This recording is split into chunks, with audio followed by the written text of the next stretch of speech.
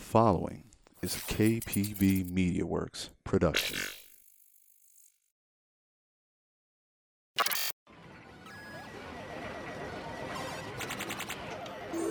Choose your fighter. And we're on. Welcome to another episode of KPB Cast, guys. With me today, who we have with me right now is Afro Dynamic. KPB Afro Dynamic, to be exact. The voice of KPB. Good evening, sir. How the heck are you? I'm doing pretty good, brother. How about yourself? I'm doing pretty good, man. Having a nice, fun night here with AJ, Steve, and Retro back there. Amen. Exactly. Amen. And here we go, man. First of all, like I always ask everybody, how did you start off in the competitive scene? Or actually, how did you start off, with video games? How did I start with video games? It, honest to God, all goes back to, and this is something that you and Prap are going to remember, it all comes back to all those afternoons I spent at Nathan's. Mm-hmm. Like, just like literally being around it, being around like that cacophony, like that happens at Nathan's. Because what some people may not know is that the Yonkers actually is, well, rather it was the site of the third Nathan's ever built within New York. And when I was a kid, I would love going to Nathan's. That was like one of the things, like that was one of the carrots on the stick that my parents would hold in front of me whenever they wanted me to do good in school. So I would do that, and then years later, I would actually work in the game room at Nathan's, and it is a humbling experience to have done that, because on one hand, being around everybody, being around like just again all that chaos, it's oddly comforting. But the strangest thing is when the games get turned off, and you're there for like that last 30 minutes or so before everybody leaves. Like, that is the strangest and most haunting thing I could ever think of. Just like you're used to always being there. Because, like, let's be honest, every time you would go to Nathan's, all you could hear is the games. And like none of it made sense. But the second that noise isn't there and you're in that giant room, suddenly you're wondering, how many people are like, what's going on? And being around that, it was just amazing. It was a wonderful experience. Yeah, we may not have gotten the hot dog eating contest up there, but we did have a nice sizable arcade. Amen to that. And like people say, you actually worked there. Yes. And you just explained something very eerie, which I haven't asked a lot of the people who have been on the show. And then again, I don't think any of them stayed in there until it closed down, because a lot of them were 24/7. The fact that you go from this hot, just crazy room full of noise, blasting you from each section, and everything is just nice and quiet now. Yeah. It's ridiculously eerie, isn't it? It's unsettling, all right? I'll be straight up with you. Like, it's like every Stanley Kubrick movie, every H.R. Geiger thing you ever looked at in the museum or whatnot, all of it right there. Just like it's that haunting, creepy silence. And that's it's honest to God, like the first couple of days that it happened, because I worked there 5 days out of the week. And naturally, everybody has to work Friday and Saturday. That's just a given. Not a big issue, but again, when I was working there, when it was still in the game room, I worked, the closing time on the weekdays was midnight. Fair enough. Closing time on Friday and Saturday was 2 in the morning. Doesn't matter what you do during the day, like spend 6 hours in an arcade and then walk out at 2 in the morning. Whatever happens from 1:30 to 2 a.m. when you get out that door is going to stay with you. And that silence, that absolute nothing sound, haunts me to this day. How did you get that job, and what's the fun part about working at an arcade? I got that job mainly because after I graduated out of high school, I wanted to do something, because I'm one of those people, as laid back as I appear, I have to be involved in something. So with me, I've been working since I was 12 years old, and I'm 36 now. So after I got out of high school, I was working in my mother's daycare for a long time. And when that eventually went away, I still needed to do something. So I was looking around, and I figured, screw it, let me throw caution to the wind. And let me just try working at Nathan's. Let me just fill out an application, see what they say and everything. Lo and behold, they actually hired me, much to my surprise, but again, at the same time, much to my delight. Because to answer the second question you asked, the best thing about working at Nathan's is the change machine. Because when I was working at Nathan's, basically, depending on how long you worked there, you started with $100 in your pouch. Because I was working as one of the change attendants. I didn't like manage any of the machines. That's all Greek to me. I have no idea what goes on underneath like the touchpad and all that stuff. After like you put the quarter in, hit start. That is the extent of my knowledge of how games work, at least as far as arcade games work. But the thing that I absolutely love is the fact that so many people did not remember that when you put a $20 bill in the change machine, it gives you a $10 drop and then another $10 drop. You have no idea how many days and nights I actually, broke even or broke further because so many people forgot about that second $10 drop.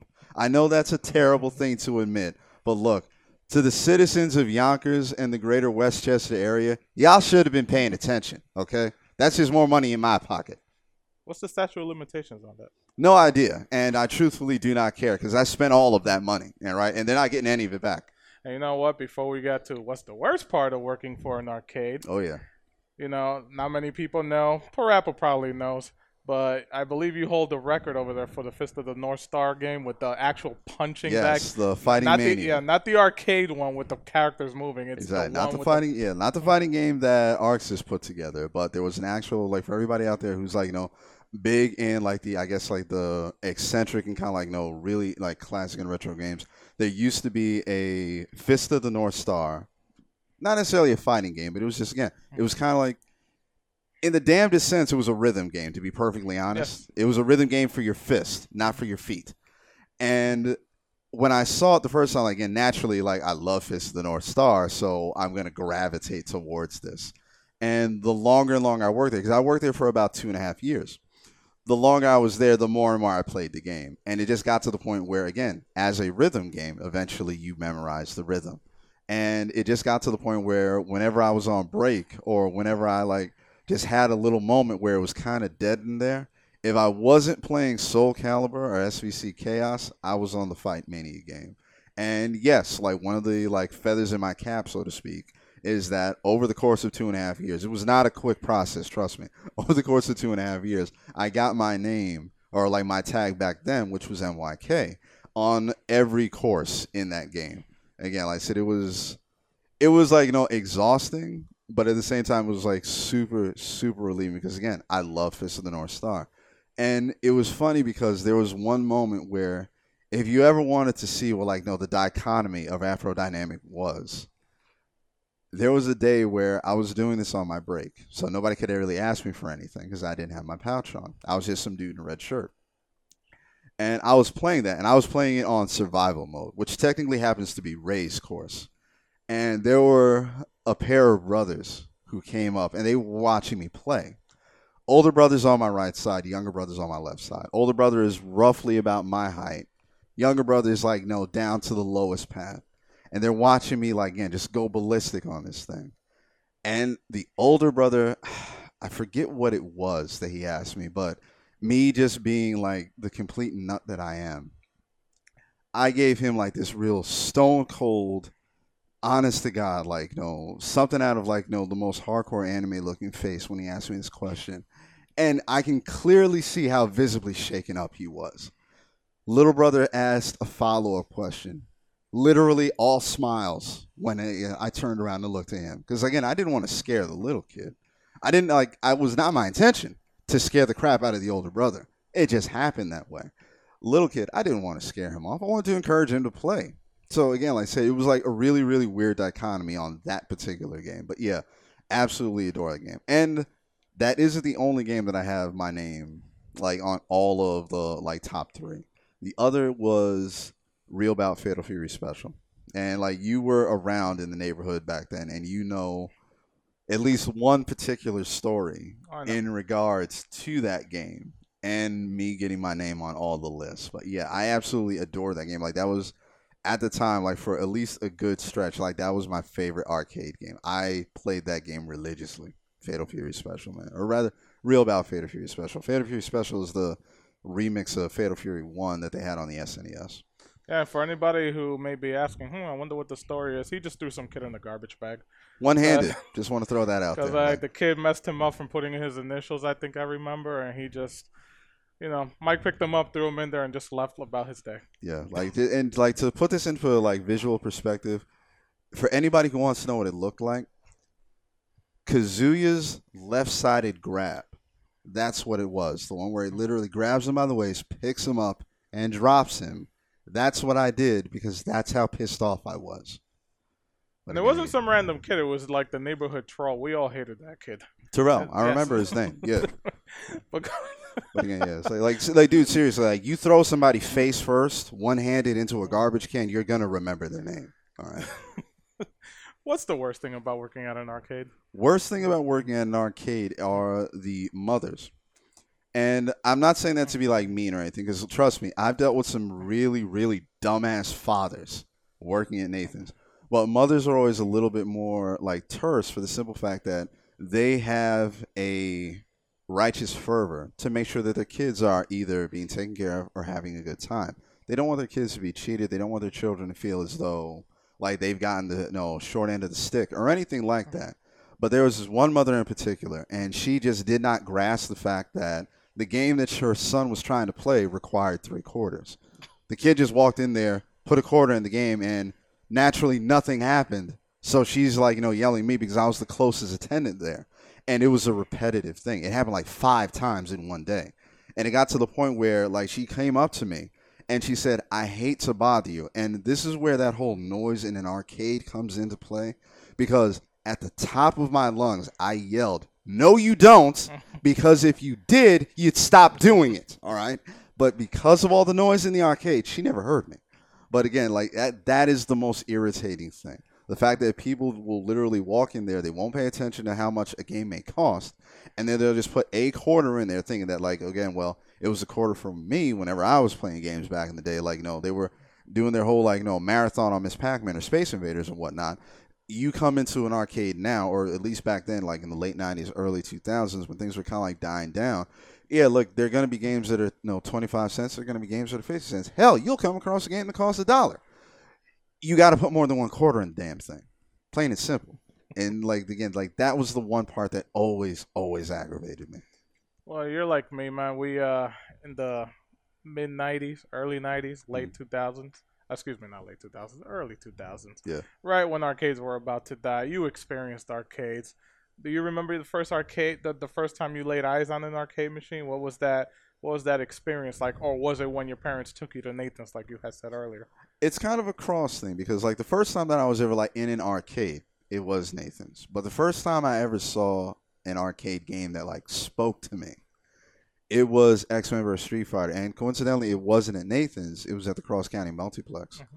And I just remember seeing that because like at that time, like honest to God, what were the 2 biggest things for any like, I think it was like at the time 8-year-old kid could see on television? You're either playing Street Fighter 2 or you're watching the X-Men cartoon on Fox.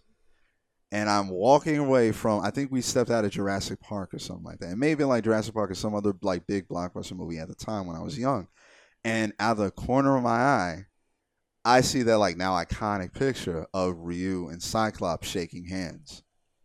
I immediately let go of my mother's hand, ventured over. One of the many times that I have, quote unquote, gotten lost whenever we've been out. But again, seriously, all the change that I had in my pocket, I dumped into that machine. I had no idea what the hell I was doing, but I was still playing the game nonstop. In terms of like the first time I ever saw an arcade game and we clicked, despite like all the time and effort that I put into Real About Fate for You Special, the first game that I ever like everything made sense. Coincidentally, it was Marvel vs. Capcom 1.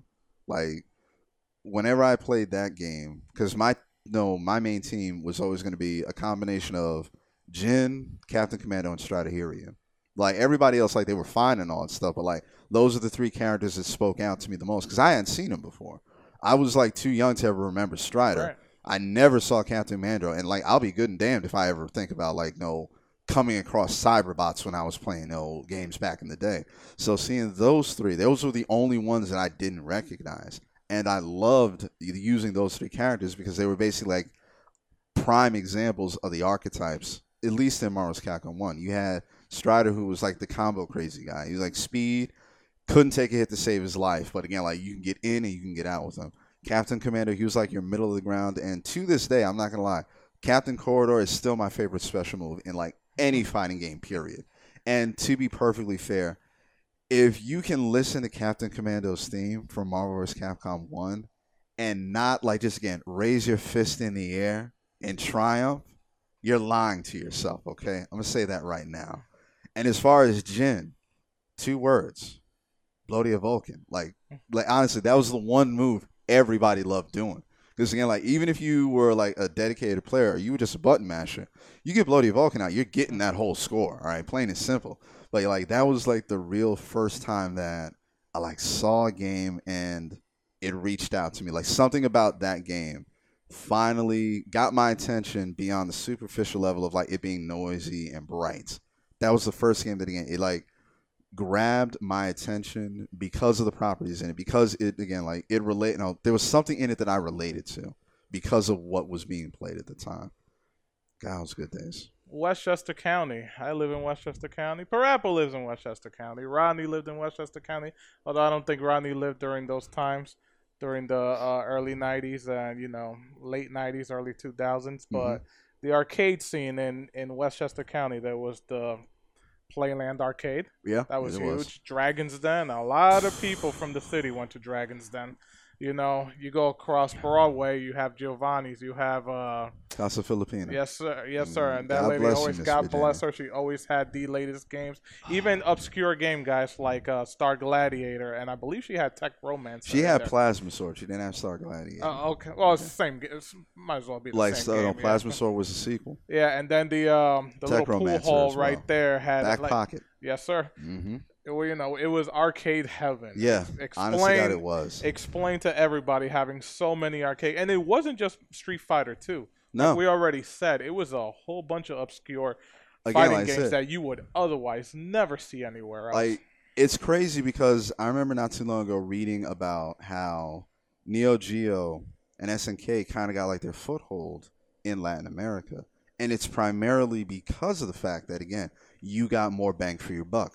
You can get like 3-4 different games in one cabinet. Everything costs $0.25, and majority of the time, everything was different. There would be, I remember like the first time that I was ever introduced to an SNK cabinet, it actually wasn't a Casa Filipina, and it wasn't on Lights Out Broadway. It was actually at a Jamaican spot around the corner from Hudson Street. And there, like they had KOF 94. Like it was the first time I was ever introduced to KOF. But it was, more importantly, it was the first time I was ever introduced to an SNK cabinet. And the fact that, again, there was KOF 94. There was, Strikers 1945. There was Bubble Bobble, obviously. Like every SNK, at one point or another, every SNK cabinet that you came across in like the early 90s had Bubble Bobble in it. And the other one was the soccer game. I forget what the name of it was. I know what game you're talking exactly, about. And it was the one coincidentally that SNK, had. I think it was just called SNK Cup or something like that. Something like that. But like the reason why I remembered so much was because like if you played well enough, like if you got, I think it was like no less than 2 goals. Like if you played, I think it was like 3 or 4 games within like the tournament, so to speak, and you got like 2-0 on like everything up to the semifinals, you would end up playing the SNK team, and the SNK team was just full of KOF players, KOF characters. So like I remember that, and like just the beauty of being able to like go there, and it didn't matter what itch you had at that day, there was always going to be something to do at an SNK cabinet. So that was one of the main things that made Westchester, particularly South Yonkers, so great for the arcade scene, because you had, that Jamaican store. And mind you, like that Jamaican store was like just one place near the square that had like a bunch of different games, because there was like the Jamaican spot there. There was Chow Chow's Kitchen. Like that was like everybody that grew up way back in them days. Everybody knows about Chow Chow's Kitchen. There were all the spots on, and I know this is kind of like a taboo thing to bring up. There were all the spots on New Main Street and subsequently right next to School Street, which is the one place everybody told you don't go in Yonkers back in those days. I didn't listen.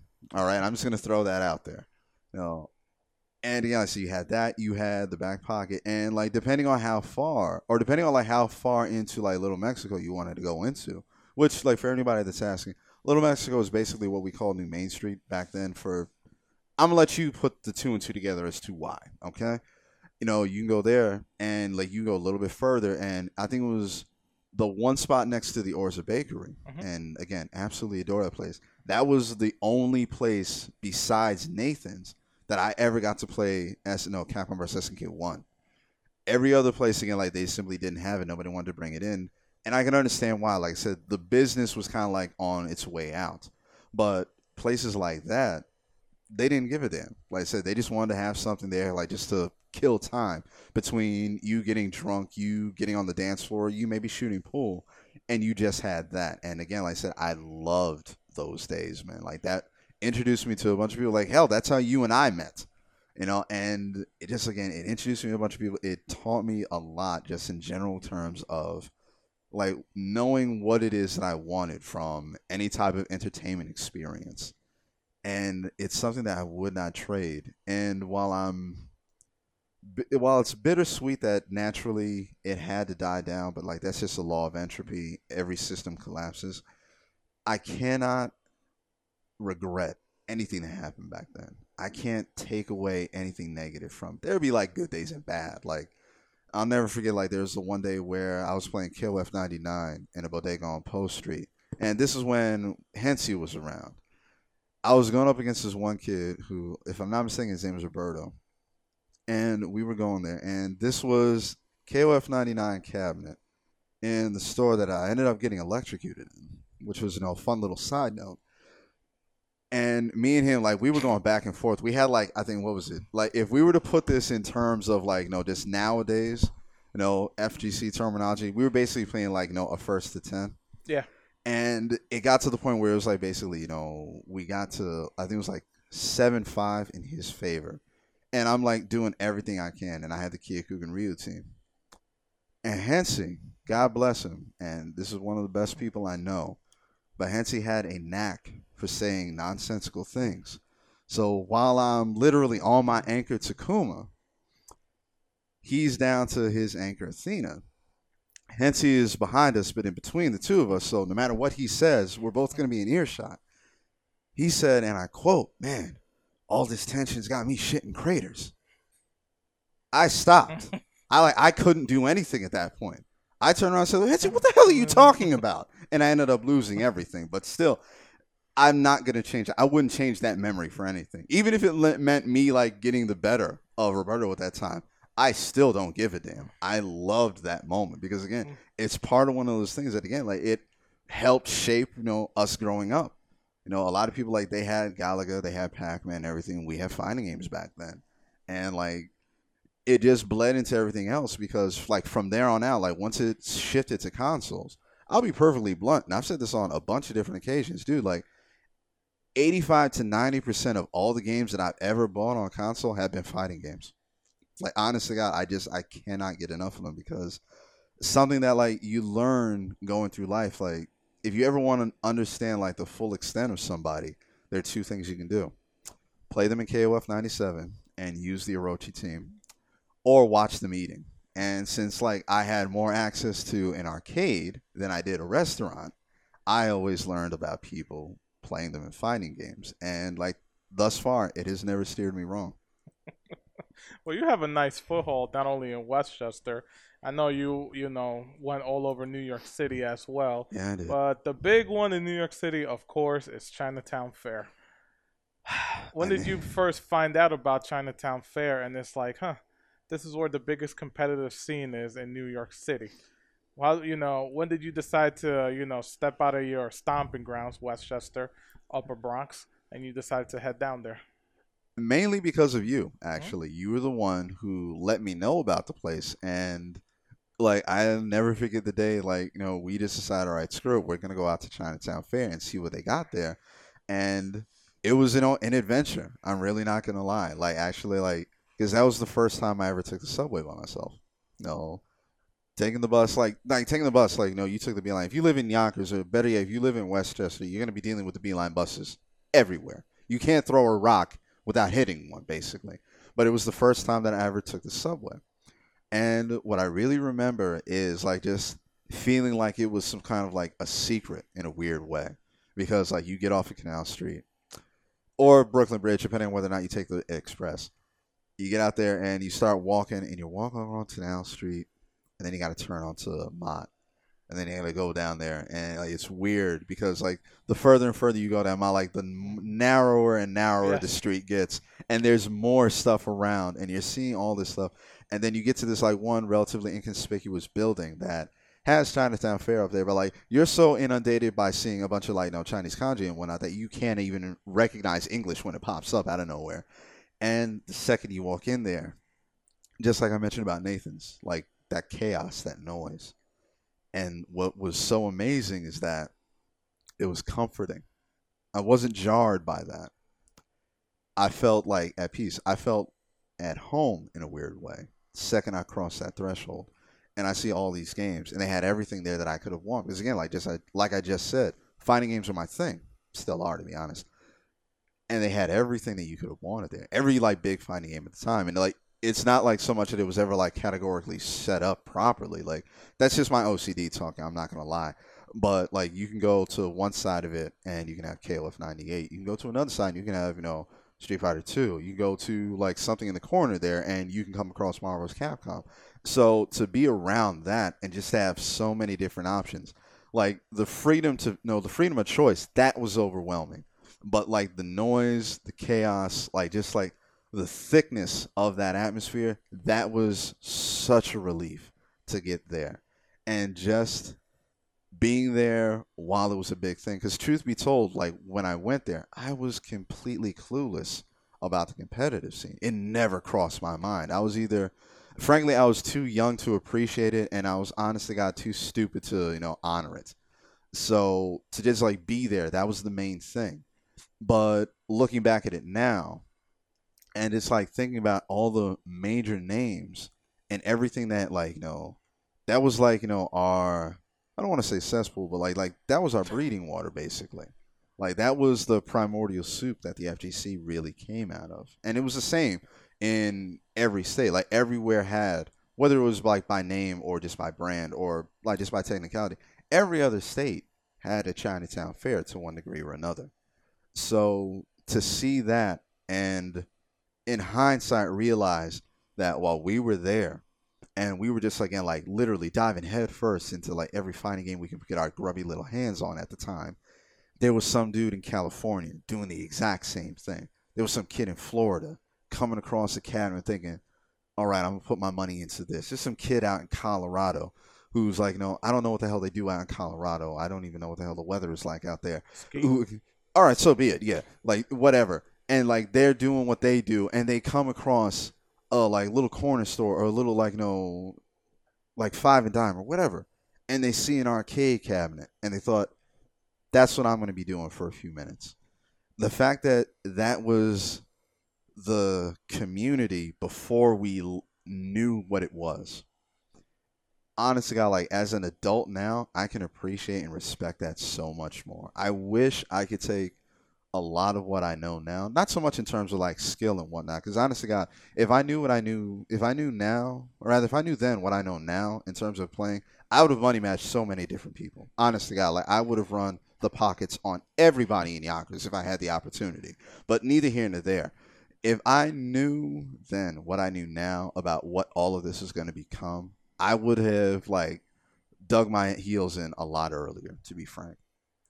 A little known arcade, not many people talked about. Me and Rodney talked about it maybe 2 minutes because he worked there. Neo Crash in the Bronx. Mm-hmm. That was another big competitive arcade there. Yes, it was. Not many people knew about it, But what were your experiences with it? Funny little asterisk about Neo Crash. That's where I met Rodney. But the thing is, I didn't figure that out until years later. Like me and Rodney, we were at a Halloween party. Like, what was it? I think 3 or 4 years ago.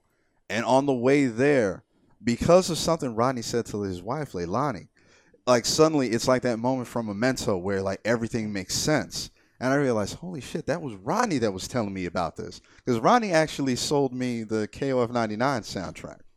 And like when I put that two and two together, I felt like the biggest dick. Just the simple fact that I didn't recognize it earlier. But at the same time, that just goes to show you that, you know, this love that everybody has of fighting games and by extension competitive gaming, it runs so much deeper sometimes than even we're aware of at the immediate moment. So when it came to Neo Crash, like I love taking the trip out there. Simply because again, like anytime that you can go to the Bronx, 'cause mind you, like at the time that we were going to Neo Crash, like I was coming to my own in terms of like adolescence and whatnot. So I enjoyed the view, so to speak, when we would get to the Bronx. I'm sorry, all right. Again, like I said, I was a pubescent male. What do you want me to say? But the truth of the matter is, I enjoyed the view along the way, but I love the fact that you can go to Neo Crash, you can play the games, and then you had all of this gaming memorabilia too. Because again, like I just said a second ago, I got the KOF 99 soundtrack there, and like that opened up my like world as far as like music is concerned. Because like you think of like video game music, you really don't put anything contemporary to it. You either think of something relatively like mundane, like music from Mario Brothers, or at the time you think of something like big and grandiose, like the music from Final Fantasy. You never stop and think about like a song that I can actually like sit down and bop to. Like you never think about like if I was into writing like my brother was at the time, you would have never thought like, oh, like you know what, I could put a freestyle to this if I had enough time with it.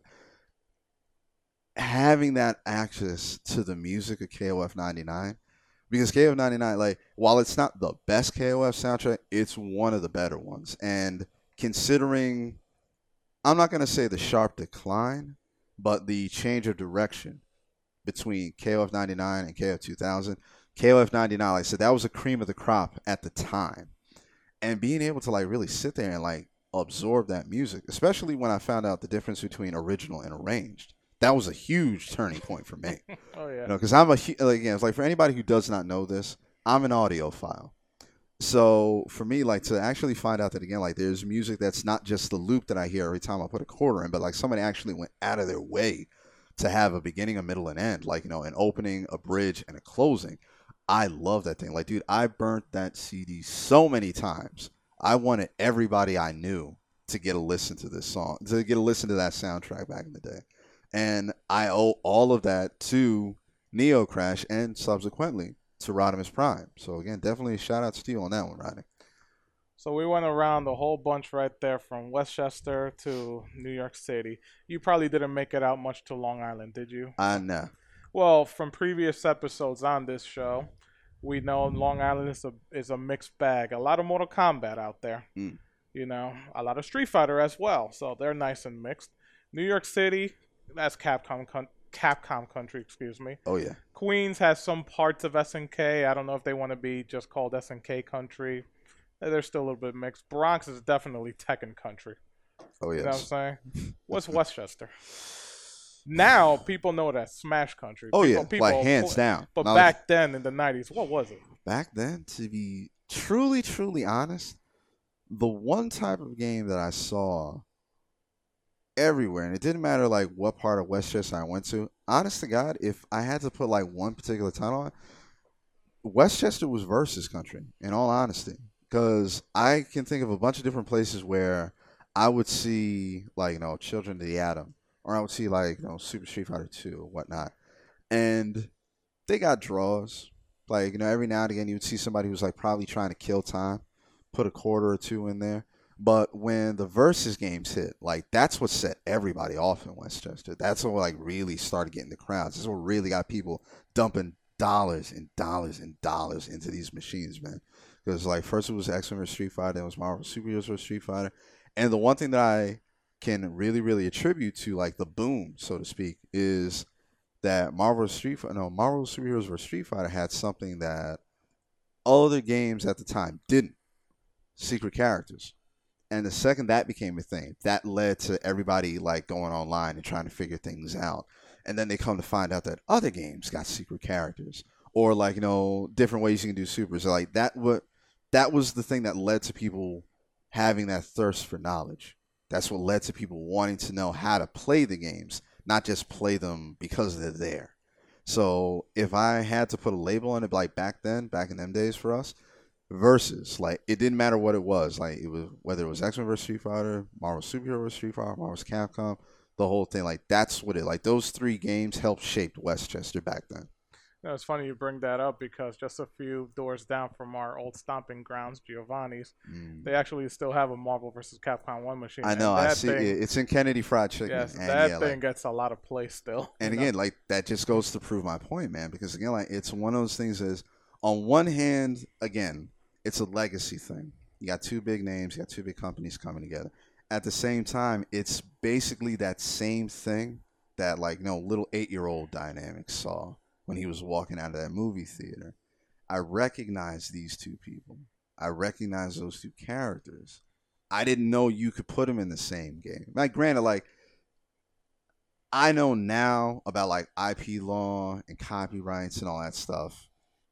Little me didn't. So all little me saw was two characters that I recognized from different things that I really, really liked coming together. And it's something that I could actually experience. So that was, again, like for everybody that I knew back in the day, and I'm talking like literally everybody. I'm talking about, Big V and his cousins. I'm talking about that, like, Rockhead Sean. I'm talking about Grandpa Reggie. I'm talking about Soto Paul. I'm talking about all those cats that used to hang out at Chow Chow's. All those cats who used to chill up and down the school street and whatnot. Everybody who went to the back pocket. Everybody who would hang out at, like, Casa Filipina and Giovanni's back then. Like, that was it for us. I would say the only game that even came close and kind of like wedged its way in was Tekken Tag, which in and of itself is technically a versus game too. So again, like that's what it was. Like if I had to put like a textbook name, it like basically tag titles. That's what Westchester was back in the day. Hey, listen, if RoboCop could fight the Terminator on the Genesis and Super Nintendo, Ryu and Cyclops could fight each other. Damn straight.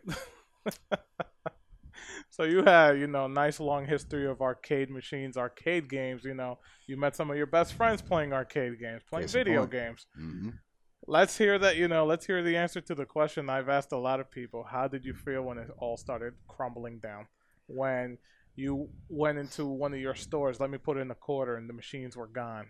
And you went to another one, it's like, what's going on? And then it just came down to one minuscule area that that one little part in South Yonkers, and then that was gone, and then we only had Chinatown Fair because Neo Crash by then was already gone as well. Yeah, it was. I mean, how hard did that hit you? Because I've known you a long time, man. You are as big a video gamer as that I know of.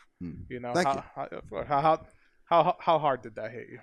It took a lot of getting used to, and on one hand, in the big picture, it wasn't that big of a not that serious of a blow because at the time, again, I was coming to my own in terms of like growing up. This is gonna sound terrible, but like I'm sorry for all like my relatives that are about to hear this, but again, I was discovering women, I was discovering weed, I was discovering booze. Like I said, I had other distractions going on in my life at that time, and as much as I love gaming, I kind of like those new things a little bit more. Can you blame me? But at the same time, it did sap a little bit out of me. Walking up and down South Broadway, and I'll never forget the day that I was walking up South Broadway, and I was just thinking about swinging by the back pocket because I wanted to talk to Sonny and all them because like that's the one thing that you got to understand when you like built a rapport, like when you had a legend or like you had a, for lack of any other way of saying, when you had a career at one of these places, you got to know everybody there. Of course. And like, it wasn't maybe the healthiest relationship for a 12-year-old to know everybody at a pool hall, but I still knew all those guys because they always saw me. It even got so bad to the point that like when I was a kid, I used to have to give my parents like a list of all the numbers of places that I would be. One of them places happened to be the back pocket. So every now and again, whenever I would just kind of like forget when curfew was, either my mom or my pops, they would call the back pocket asking for Mike. You have no idea how much that pissed Sonny off. But that's how me and Sonny got to know each other. That's how me and Sonny got to be like, familiar with each other. That's how me and him basically, again, got to just, be to that point where we're comfortable. He knew who I was because he knew I was always going to come to play those games. And again, like he got to the point where he would tell me every now and again, like if it was getting too late, he would like come over and say like, "Yo, Mike, it's getting to the time you need to head out." And while younger Mike may have been a little bit hesitant, eventually I got the point. I got the gist of it. He was just doing that to help me out. Same thing with Ray. Same thing with Miss Virginia. Like they got so familiar with me being there that they knew what like my pattern, what my schedule and everything was. And they didn't want to see me get in trouble or anything like that. They just wanted me to go there, enjoy myself, but they wanted me to be safe. They wanted me to be responsible. So when those experiences and then moments and all those different locations started drying up, again, the dickhead Afro, for lack of any other way of saying it. Who's that? Yeah, you know him. Yeah, so the one I was talking about. He No, didn't care. Okay. But the Afro that was walking, and again, I keep coming back to this, the Afro that was walking out of that movie theater, that never left. He's still inside. He cried a little bit because, again, like that was something that he was never going to be able to get back. And don't get me wrong, I appreciate console gaming and everything that comes with it. But there's a different experience. It's something that, again, like it's intangible. And in honesty, God, it escapes words because you can have an offline session nowadays and you can still have your friends around, or you can do something online. Knock on wood, you got rollback in your game and whatnot. Is this wood? I don't know. But there's nothing that's going to match being elbow to elbow, quarters on that front row of the glass. No. I got next being repeated back and time again, over and over.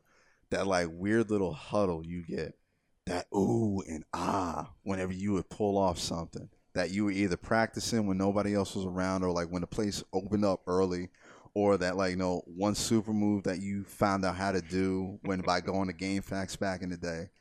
Like nothing's ever gonna match that. And yeah, like when it started going down, ironically, I was working in Nathan's when everything was like circling the drain, so to speak. And like the last big game that we had, as far as like arcade games for fighters and whatnot, was SVC Chaos. And I'm happy that was like the last game that we had there. Like before they like tore everything down and remodeled it, I didn't see a whole bunch of different fighting games. Like they had like the like loot bags and all that stuff. I mean, because by all means, it was a fun center. It wasn't an arcade like something like Chinatown Fair. But regardless, exactly. But like Fabio and them, like Fabio, Wayne, the Getlins, like they understood what drew. They understood what brought money to the place, and they saw the writing on the wall. So like once it got time to like pull the plug, both figuratively and literally, they didn't hesitate. So like seeing that again, like the inner child, so to speak, like it wept that day, but the external me, like I understood what needed to be done, and I did it begrudgingly, but I had to like sign off on that. I had to go along with the times, basically. Now, you've always been a gamer. You're someone like James MK, where when I talk to him, he plays fighting games. He likes them, but he always said story comes first to him. Since I've known you, you've always been a story-based person. You love your stories. And, yes, I do. I mean, how many quarters did you spend on things like KOF and others just to get try to get the backstory on characters? You spend a lot of time online looking up the backstory of said characters, of series in general. Like, why do you enjoy that so much? Is it just that form of entertainment where it's like, I'm going to find out everything I can just because it's that much fun to me? It's a twofold answer for me because, like, number one, again, I'm obsessive compulsive. Like whenever I'm even remotely interested in something, I have to know everything about it. It doesn't matter like what it is, and it doesn't matter how useful it is to me. I absolutely have to know everything I can know about it and everything that's available to know. Secondly, when I was growing up, I was the bookworm in my family. So like reading all these different stories, like reading all these different books and whatnot, all this fiction and like all these different novels, and like reading stuff that, to be perfectly frank, like young me had no business reading. All right, like honest to God, like an 8-year-old kid reading 1984 simply because that was the year he was born. Terrible fucking idea. But again, that's what I did. So it just got to the point where, again, me, like whenever there was a hint of a story, whenever I got to the idea that like something bigger was going on, I had to know what it was. So for me, again, yeah, story is always going to be something that like it comes primarily first for me. It's part of the reason that like I will dedicate whatever time I can to a good fighting game. And I know I'm in the minority of of a minority because of that fact. But in doing so, to kind of like bring us up to the present, that helps me in commentary because knowing everything that I know about a character on a quote unquote personal level, or at least fictionally personal level, allows me to understand a lot of what goes on to like how certain characters play, why you get special music for certain characters, why there are weird little intros for it. This is one of the reasons why I love Street Fighter Alpha 3 so much. Because like for everything that like Street Fighter was, you never had any reference to that in the game. You would have the endings and whatnot, but the endings were like really, really like short and concise. Some of them made sense, a lot of them didn't. But when it came to Street Fighter Alpha 3, suddenly I don't know who it was. Maybe it was Ono. Maybe it was somebody else there. Hell, maybe it was even KJ Inafune. Who knows? Somebody got the idea to say, hey, how about we make some of this make sense? And everybody benefited from that. Like, dude, honest to God, ask yourself a question. How enlightening, like, how giddy did you feel the first time you played Street Fighter Alpha 3 and it happened to be a match between Ken and Ryu and you saw Ken get Ryu in that noogie and him throw him over? How cool was that back in the day, man? Like you said, all these like different things. Like just think about all the stuff that went into it. And again, it was a simple, small change, but it made all the difference. And because of stuff like that, like that's what draws me into these stories, man. Like that's what draws me into like wanting to know more about the characters and like their motivation. Because like the second you understand that, I know people like there are gonna be people who like look at a game and they look at it from a purely mechanical point. That's all fine and good. Like that for a competitive standpoint, that's generally what you need to do.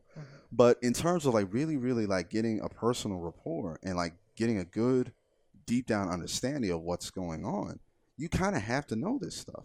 And if you don't, you're gonna end up like, at least on my side of the profession, you're gonna end up on the mic not knowing why, oh, the music changed, or not knowing why there's a quick cutscene between two characters, and you're going to end up sounding like a dumbass when you try to fill in the blank on your own.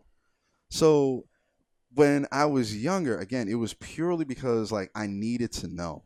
And now that I'm older, and now that I'm in the like, quote unquote profession that I'm in, it helps so much more by being aware of that stuff.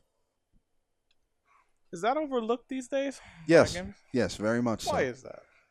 Mainly because the competitive side took such prevalence. And everybody wants to know how a game works, how a game functions, what's the frame data, what's the matchup chart, how a tier list plotted out, what's the meta and everything. And they look at it from a purely clinical, mechanical standpoint. I heard this once in a movie. I can't remember what one it was, but like this quote always stuck with me. You who would dare to, measure life when you look at everything with a bathroom scale. That's basically what it became. It became so route, so mechanical, so clinical, where you just wanted to know the general competitive information. And I'm not knocking that. If you want to compete, you need to know what the hell you're going up against. But because that took such a front seat to everything else that goes into gaming, like presentation, stuff like that. And when I say presentation, I'm talking about how like everything in a game comes forward. Graphics is one thing, presentation is another. And honest to God, folks, if you don't know the difference by now, I can't help you. I'm real sorry. But case in point, look at, say, Guilty Gear. Now, Guilty Gear's story is completely ass backwards bananas. From pillar to post. I don't care what part of the game or what chapter of the game you try to get into. At a glance, none of it makes sense. But the game is always presented really, really well. But when you walk into a game looking only at the presentation and not looking at any of the continuity behind it, there is a huge gap in what you could be knowing. There's a reason why every time you play Soul and he has Dragon installed, you're just going to look at that. If you're looking at it from a purely competitive standpoint, all you're going to focus on the fact is that, okay, his gun flame is enhanced and his volcanic viper becomes a multi-hit instead of the 2 or 3. If you know about the world behind it, you're going to understand what the hell Soul is, and you're going to understand why he can't do it forever. Stuff like that makes a big difference. Because if, say, like somebody who just literally picked up Guilty Gear, and I'm talking about like Guilty Gear, like, X and Accent Core and Plus R and all that stuff. If somebody tries to pick up that game and they're on the mic, they're watching a match between Soul and whoever. Soul player does Dragon Install. And again, dude who does not know what the hell is going on is going to see, all right, he's glowing red. A bunch of his moves are like, stronger now. Why the hell did he stop? I know that answer. You don't. And if we're on a stream in the middle of a broadcast, you're the one that's going to look like a dumbass for not knowing. That's important. Because when you're on the mic, you are now the bridge in terms of information between the players, the game, and the audience. And it is your job, and honest to God, your responsibility to be the bridge between the two. Anybody who does not take that seriously is doing themselves a disservice. What's your all-time favorite fighting game storyline, and why? You probably already know the answer to this, but I'm going to say it anyway. The Orochi Saga from KOF. And the reason why it's my favorite is because that was the first big overarching story I ever saw in a fighting game. You can look at Street Fighter, and as much as I enjoyed Street Fighter back in the day, particularly the Street Fighter 2 series, and I gotta say it that way, I'm sorry, the Street Fighter 2 series, it is, honest to God, it is like Saturday morning cartoon fare. So much, in fact, that they had a Saturday morning cartoon, which at times... It was okay. Yeah, at times, almost made more sense than what was going on in the game. Go back and watch that cartoon, and you'll understand why that's a sad fact. All right. And then you have bigger games, and you have different games like Fatal Fury, and that's like something out of an old kung fu film. This dude killed my father. I got to get revenge. Basic story. Presentation's a little bit different. Instead of being in like ancient China, they're in what is functionally an amalgamation between San Francisco and New York. Southtown. Exactly. That's where it started for a lot of us, to be really, really frank. And that built into something else. That becomes this thing. It's the snowflake at the top of the mountain that eventually becomes an avalanche.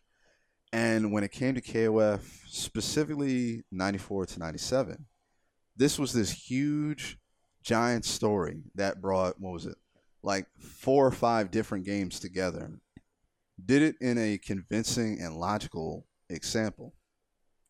Actually managed to incorporate Japanese folklore into it and made it make sense, contextualize it, and at the same time give us some of the best gaming we had in the mid to late 90s.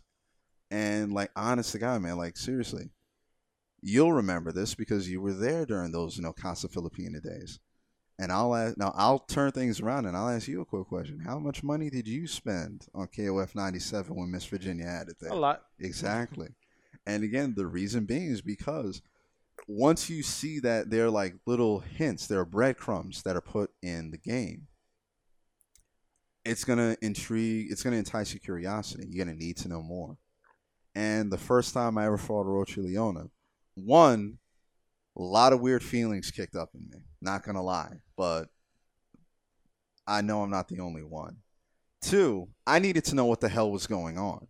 Why is this chick who was working with my two of my favorite characters, why the hell is she suddenly turning into a rabid zombie? What the hell is going on there? And even furthermore, because unfortunately I played the earlier KOF games out of order.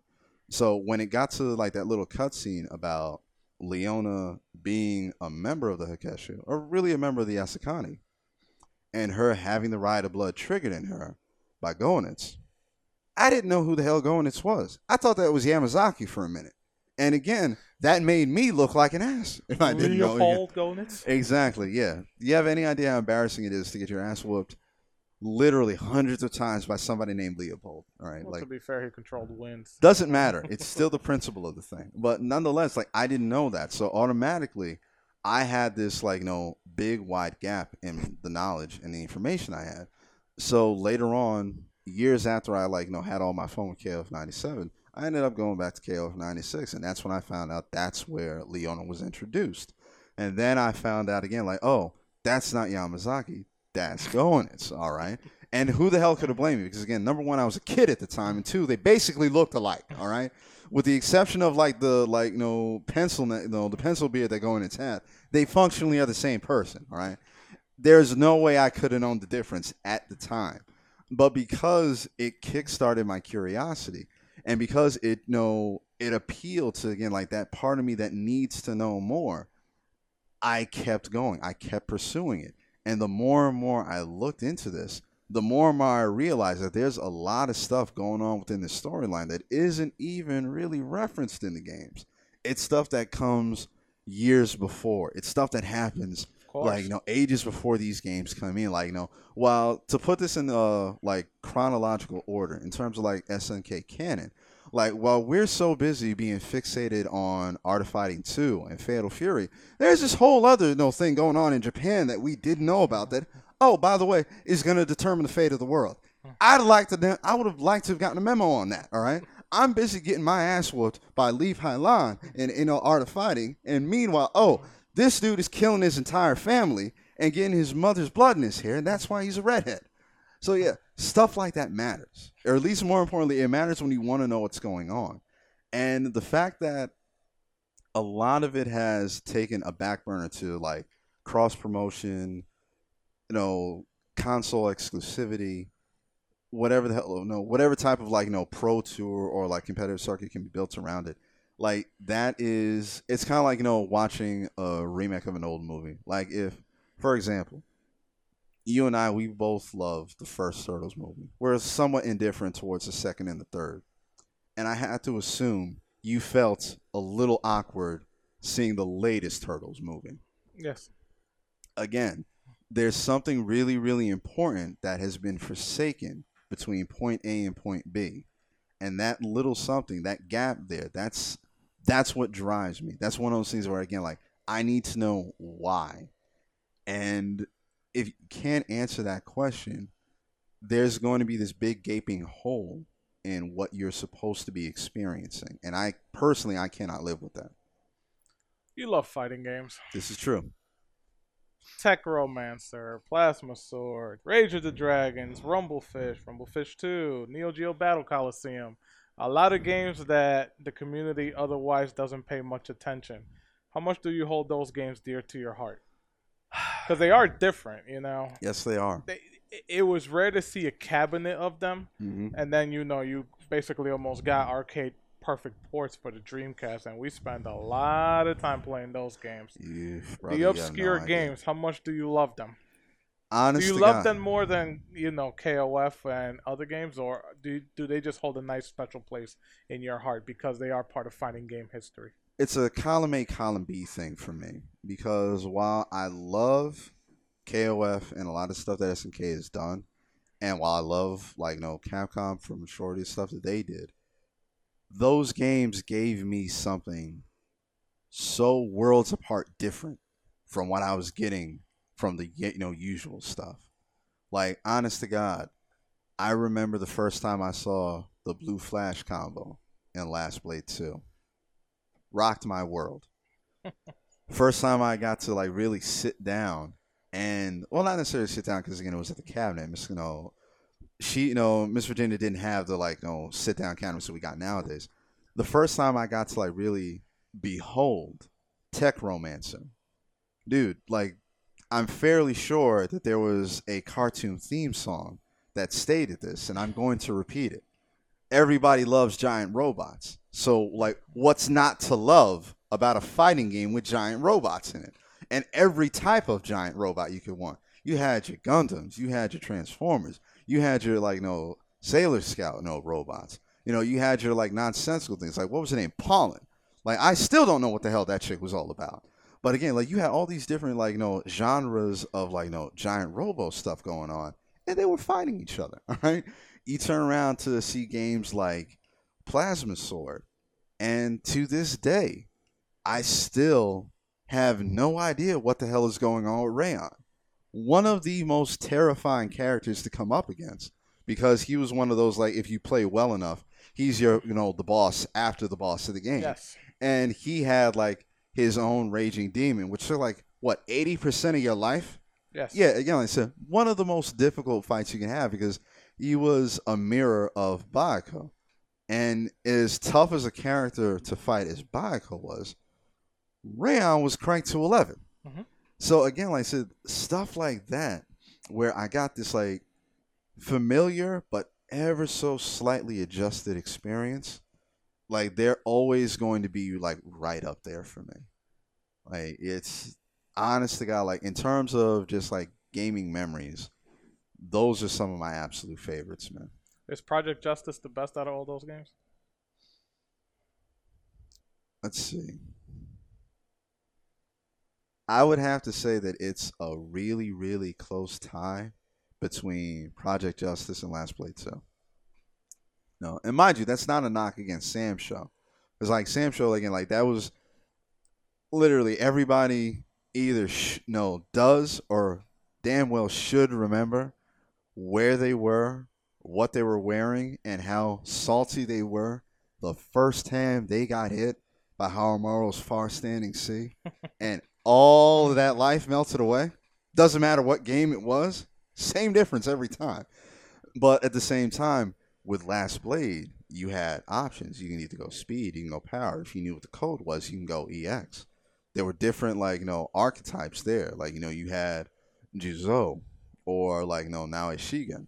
Those are your heavy hitters. Those are your, like, armor types. You had, like, your in and out, like, pestering characters, like Akari or Hibiki for that matter. You had your characters that, for all intents and purposes, I have no other way of describing them, but, like, you had your Dans in that game. Like, I can't remember what that dude's name was, but the dude who had the giant pompadour. Right. Exactly. Absolutely hated using him. Hated fighting against him. Because when you try to play as him, nothing works. You go up against him. Literally, he's pulling out crap that you've never seen before that isn't even on the move list that can take like half your life bar. Right. So, again, to see stuff like that, again, I love like I feel dirty saying it this way, but I love like the mainstream games for everything that they gave me.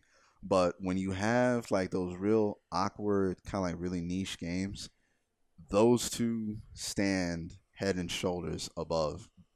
I want to say everything else with the subtle exception of Garou Mark of the Wolves. But I think like Garou was that game that it broke out of what would have been the mold that was supposed to be cast for it. Because it was generally supposed to be kind of like a throwaway flash forward sequel to Fatal Fury, but then everybody started playing it.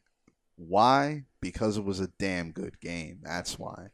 And we were talking about this earlier. It's one of those games where it didn't need a giant cast. It had like maybe 10, 12 characters in it.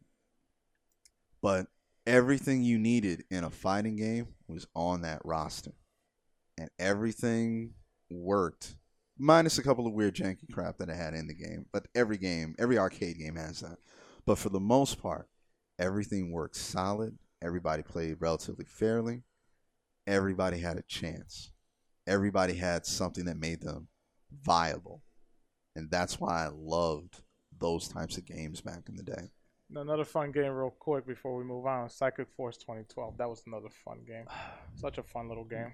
But you said it yourself, man. You had some other interests, so you maybe moved away a little bit from video games, fighting games. Mm-hmm.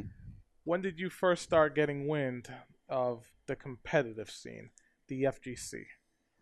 First time I ever got wind of it was coincidentally the last day of Chinatown Fair. Because I remember you called me that day and I was at work. Well, you had been to Chinatown Fair beforehand. Did you not look at it as the FGC now, or did you just look at it as an arcade where everybody just went hardcore? It's basically one of those like weird usual suspect things. Because if I thinking about it now, all the information, ironically again, all the usual suspects were like literally lined up there. But I was too busy playing to notice. Yeah. And then now that I look back, it's my Kobayashi moment. Suddenly I realize, wow, like this is what everything was coming from. This is where all these people, all these names that I recognize now, that's where they started. That's where all like no, and I don't like using this word too often, but like that's where all the clicks that you see now, like that's where a lot of them got their footing. That's where a lot of them met. Like that's where a lot of all the tech that we see that I'll honestly say take for granted. That's where it all started. So yeah, it's hard to say that again. Like it's one of those things where if again, hindsight being 2020, if I knew then what I know now, like I said earlier, I would have dug my heels in it. But I was where I was at the time, both like mentally and like just in terms of like skill and capacity. So there was always going to be a gap between me and the people that I would come to recognize as like those upper echelon players. And to really just God, I hate saying this because like me being a commentator and everything, but this is one of those moments where it's weird where it's kind of left me a little bit speechless. Just damn. Sorry, everybody. Just yeah. I believe, correct me if I'm wrong, your first big event was when you came down with me to one of the NECs. It was a big event. I forgot what the heck it was. Mm-hmm. But, I mean, I remember, we used to go to them. I went down there to play MK, because I love playing Mortal Kombat. And I would get, I would actually play Goro, Mark of the Wolves, because literally Mortal Kombat 2 and Goro are the only fighting games I ever took seriously. Mm-hmm. But you were always more of a spectator. How come you never really competed? Because when Is it because you were involved with other things and games was just not a priority at the time? it wasn't that, truth be told, the first time that I went to a really big event, I recognized almost immediately the width and the breadth in terms of the skill gap for me. And because of like all those aforementioned like other interests, and I'll be perfectly blunt, distractions, because it's frankly what they were at the time, because they were all taking different levels of prevalence in my life, I knew that I was never going to be able to catch up. I knew that the first time I went to a Big E event, because I remember going there and I was watching them play. I was watching them play one Soul Calibur game, and I was sitting there, and it was with Patroclus, and it was with like Omega Patroclus or Alpha Patroclus, like the other version of Patroclus, whatever the hell his name was. And I'm sitting there, and I'm trying to trying to remember why the hell his fighting style looks so familiar. And I just got to the point where I had to break down and ask somebody like, why am I recognizing this? And it never dawned on me that the reason that Patroclus, Alpha Patroclus's fighting style is so familiar is because he was fighting the way Setsuna does. It never dawned on me. And like in that moment, that was like a really quick microcosm of why I could never compete. Because there was just this huge, huge Grand Canyon between where I was and where the scene was in terms of competitive nature. And I was never going to be able to cross it. Well, obviously you go to these things, and you went to a few of them with me. Maybe you had gone to some of them by yourself as well. You probably also attended a few offline events in Westchester. But when did you get together with Rodney, Steve, KPB, and you decided, you know what, this is what I want to do? This is going to be my next step in my gaming journey. Coincidentally, it was at Clarkson's Corner. Like I said, and again, shout out to Steve Clarkson. Like, dude, you are the MVP. And it was just fun because at the time, something actually had happened, like completely removed from, I guess you could say, the public eye, that got me back into gaming, or more to the point, actually got me to stay in gaming. And oddly enough, it was Skullgirls. Because I remember seeing Skullgirls at a bunch of different events that we would go to in Philadelphia. And I could see there was an unfinished game. But it was a cool looking game. So I figured, all right, screw it. Like, if it ever came out, or whenever the hell it would come out, I would go for it. And when the time came, I did. And it was fun. It was awesome. It gave me everything that, like, me personally, I want. It gave me a really short, but very, very concise roster. It gave me full-fledged characters, both in terms of like functionality and personality. It gave me a story that was engaging, and it gave me a fighting engine that I could sink my teeth into. But because of a few of those other details, there was a ceiling, or rather, there was a bottom that I reached pretty quickly. And the idea of being competitive never crossed my mind. So one day, a year or so later, after like I kind of like just put it away, I get this message on PSN, and they're telling me about they're telling me about Encore, and they're basically telling me that because you supported us back then, we're going to give you everything coming out in this new addition to the game for free. And that put me back. That drew me back into it. Suddenly I realized, wow, somebody out there is actually, looking out for me. Somebody out there is actually like, rewarding me for playing the game, for actually giving a damn. And that's something that has been woefully lost in a lot of fighting games nowadays. So because of that, I started playing fighting games again, and I dove head first into it. I picked up that. I never really got into Street Fighter 4 because like by then like I had my fun with Street Fighter 3 and like all of its iterations. Street Fighter 4 like I couldn't get my footing in that game, but it's mainly because my experience with it was like so sporadic and so intermittent that I never got a foothold. But I turned around, I started playing Tekken again, got back into that. I started looking around for like other fighting games, and like this is around the time where me and you started hanging out again, and like I read full hog on like anything that the Dreamcast could like offer us, and it just became this thing where I got that drive again. So when you brought up to me about like the Friday nights at Clarkson's Corner, I figured screw it. Like I said, this would be a perfect time to do it. And since I was like just like fooling around with whatever fighting game I could get my hands onto, I figured this is just perfect time to like just be around people who like playing fighting games. And there was like one particular day where I believe it was Rod. He talked to me. He said like, "Hey, we're gonna be going to this event. Like, you want to come and chill with us?" I figured, all right, yeah, sure. I wasn't doing anything because like I was working at what was it? I was working at Curtis where I work now, and we got weekends off there. So like Friday afternoon, 4 o'clock, I'm free to do whatever the hell I want. If I want to cross state lines, if I want to leave New York altogether, I can leave the coast if I needed to. So I had no problem just getting up there and doing that. And What event was it?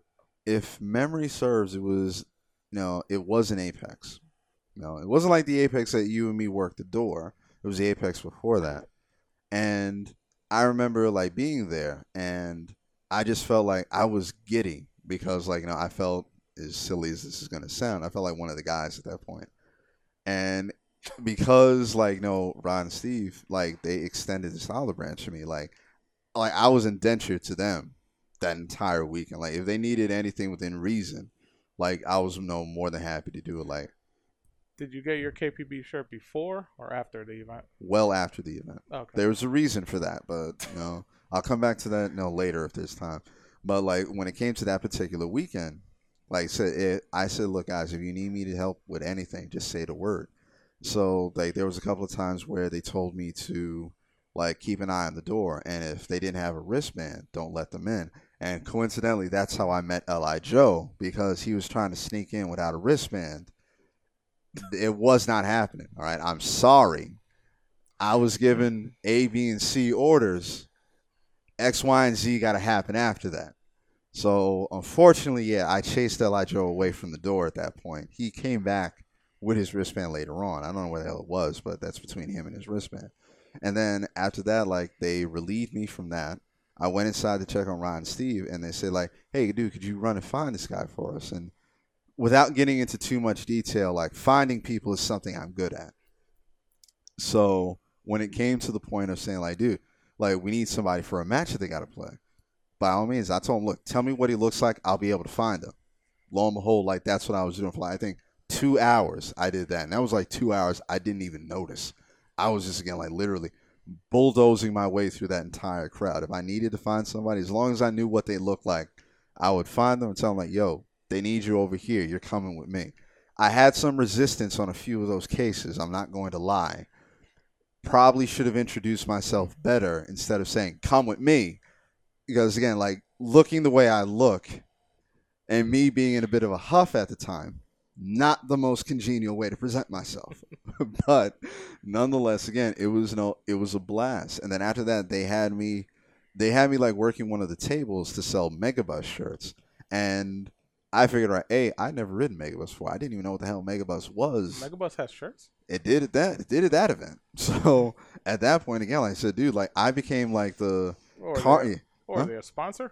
I guess so. But like whatever it was, like dude, I became like the like Carney with a megaphone. I was preaching those shirts to heaven and back. I tried to get everybody involved with those shirts. I even left the table to like, engage with a couple of people. Again, should have introduced myself better instead of saying, "Hey, do you want this?" Instead of no. Again, yeah, didn't really have a whole bunch of tact back in them days. But thankfully, I've learned a lot better now. Being like 6'3" and 200 plus pounds with the way that I look, you got to realize, yeah, if I come up to somebody half my size and I'm being super aggressive about this one thing that they didn't know was going on, I'm going to be the weirdo in that situation. So, yeah, thankfully, I learned that lesson. But, yeah, and after that, the dude who was running Apex at the time, like, I guess he had a surplus of fight sticks. So I ended up getting one. And unfortunately, because I always equate like that whole layout, I missed that whole thing. I was never a part of the FGC. So the idea of a fight stick was foreign to me. And every time I would try to play with it, I would always find myself wanting to stand up. Because again, like Yes. that was the immediate muscle memory for me. I could not work with a fight stick sitting down. So eventually, like, I appreciated the gift, but like I couldn't use it. I ended up like I ended up using that as like a prize for an event that we had later on in Clarkson's. And from there, Ronnie, he just saw how like literally doggedly determined I was with every task he gave me. So he asked me about joining, and like, to come back to what you were saying earlier about like whether or not I was ever going to compete, I told him outright, like, dude, I cannot compete. Like, I don't have it in me to do that. And Ronnie, he like really just like said it to me straight, like, dude, everybody's got something to contribute. You don't have to only be a competitor. You'll find what it is that you can do for the team. But like with the way that you've helped us out and the way that you like constantly support us, we want you on. So that became that. And like the rest is history, basically. Before we get on to what you mainly do for the team now, Uh huh. you know, you were talking a little bit about the funds of going to get people, you know, doing a few other things. I mean, you did that for a long time. You also contributed, a lot of your time to helping the Skullgirls community because you ran a lot of events for them. You provided the pot bonuses for them Yes, as I well. did. This was when you were kind of starting to decide you want to go into commentary, Hmm. but explain to a few people. And listen, we've seen a lot of people do it. It's like, I'm gonna go in, I'm gonna be an organizer, I'm gonna do this, I'm gonna do that, I'm gonna run a bracket, but nobody really kind of does it as efficient as you did. What's the trick to just being as efficient as you are, whereas you see a lot of people trying it and just failing and getting the heck out the moment they can. Well, one of the things that I can say, and this is removed from gaming, but it is a part of my personality. I am driven by the idea of conquest.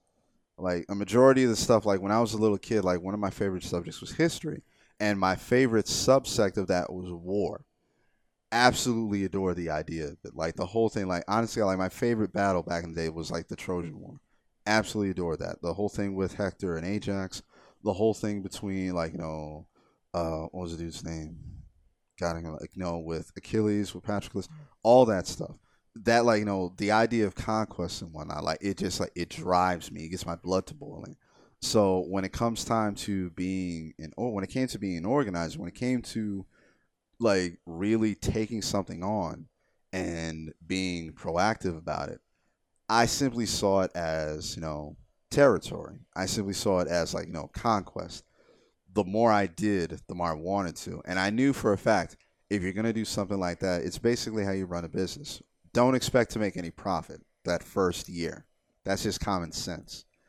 Expect to have some losses, expect to have hangups, expect to, eat dirt in a lot of cases. But when it came to that, I really can't take credit for it because truth of the matter is, as much as I enjoyed Skullgirls, remember, at this particular time, I was blissfully unaware of the bigger picture when it came to the FGC. So one of the responsibilities that was given to me when I came onto the team was that I started running the Facebook page and dealing with majority of social media presence.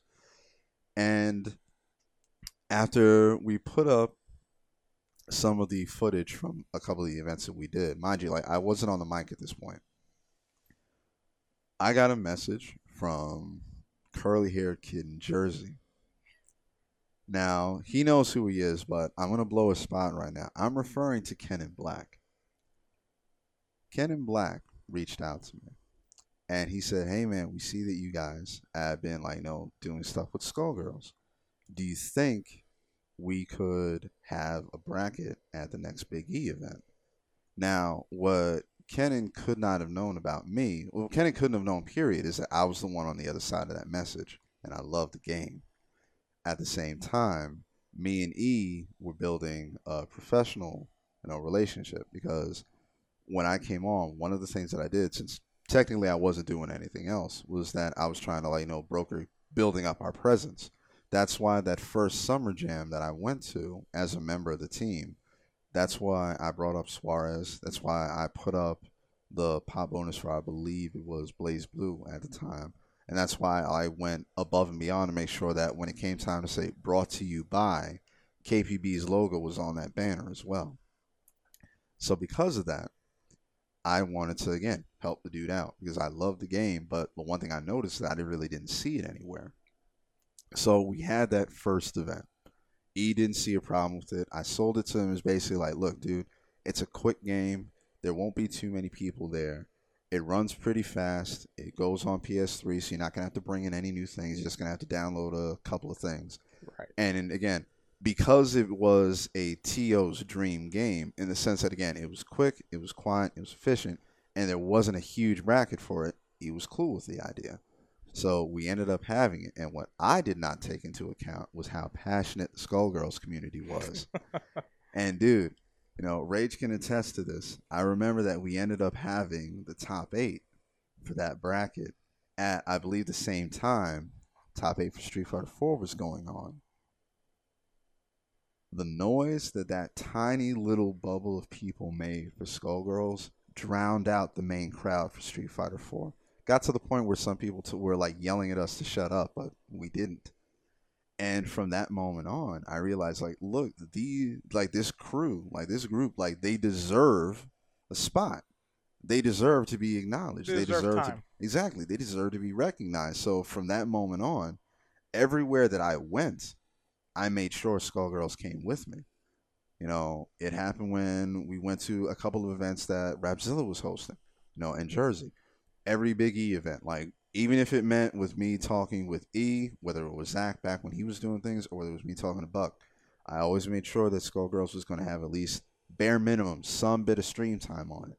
And because of that, that ultimately ended up helping us in the long run. Because by doing this, by propping up that game, and by putting in pop bonuses for games that weren't getting a whole bunch of big pop bonuses at the time anyway, we became this voice for the voiceless.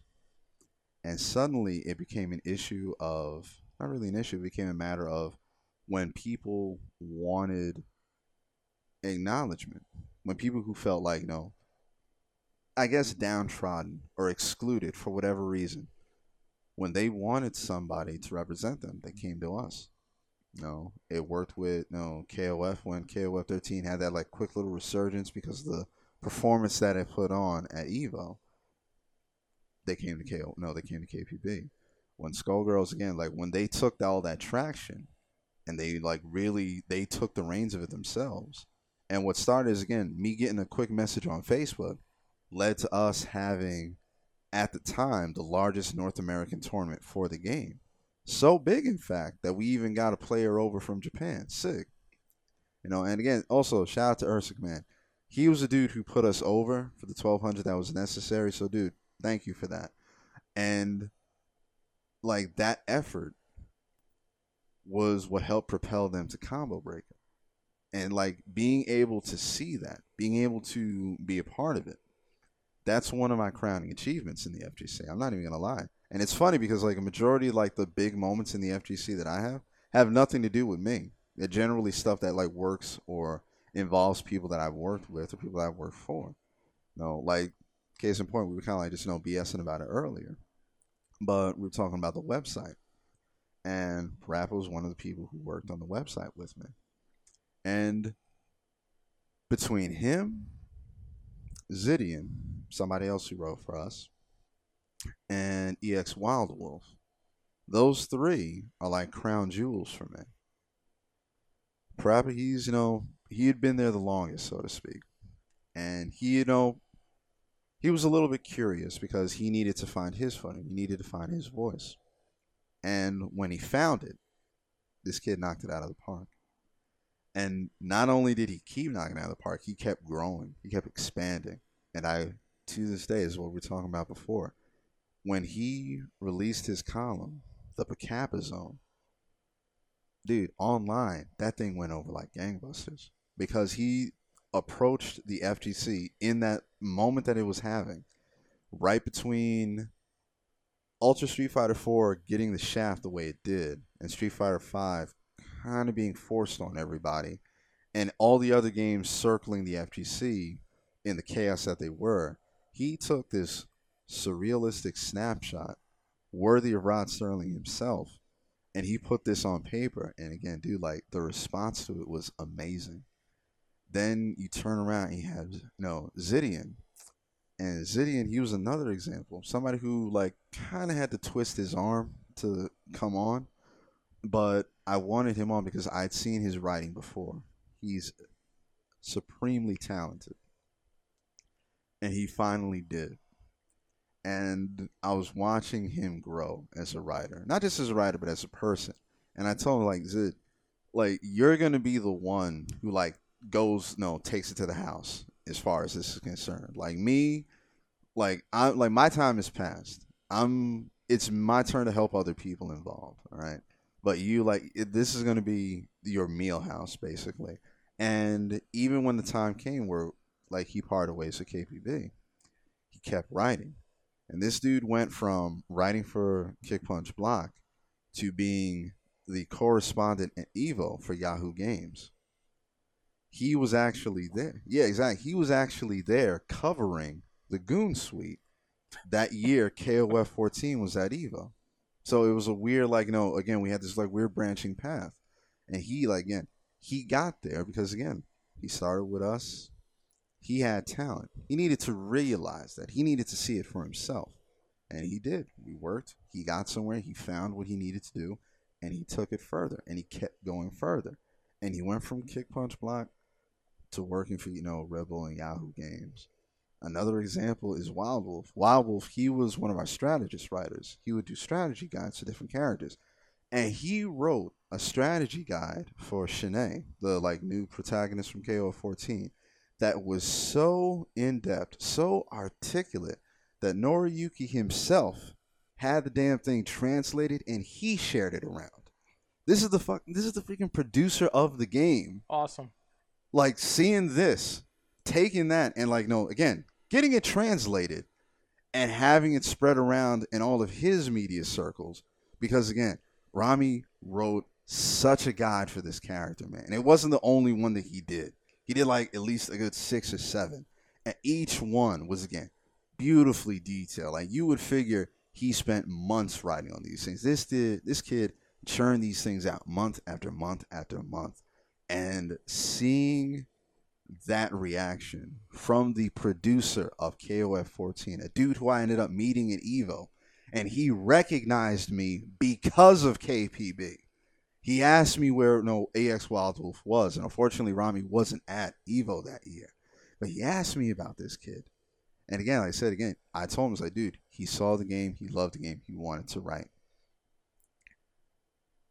Seeing that and being witness to that, one of the biggest moments that I've had in the FGC. And again, it doesn't even concern me.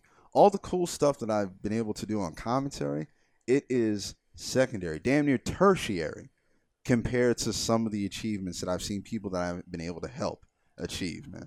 Now, it's funny that you bring that up. You mentioned Parappa, Sedaine, and who's the other guy? Remy. EX Wild. Yeah, well, his real name is Rami, but his tag is EX You Wild. know, one of the things everybody loves about you is how much you're a motivator on the team. You know, you want to see the best for everybody. Again, Parappa will say, yes, Afro's there for me all the time.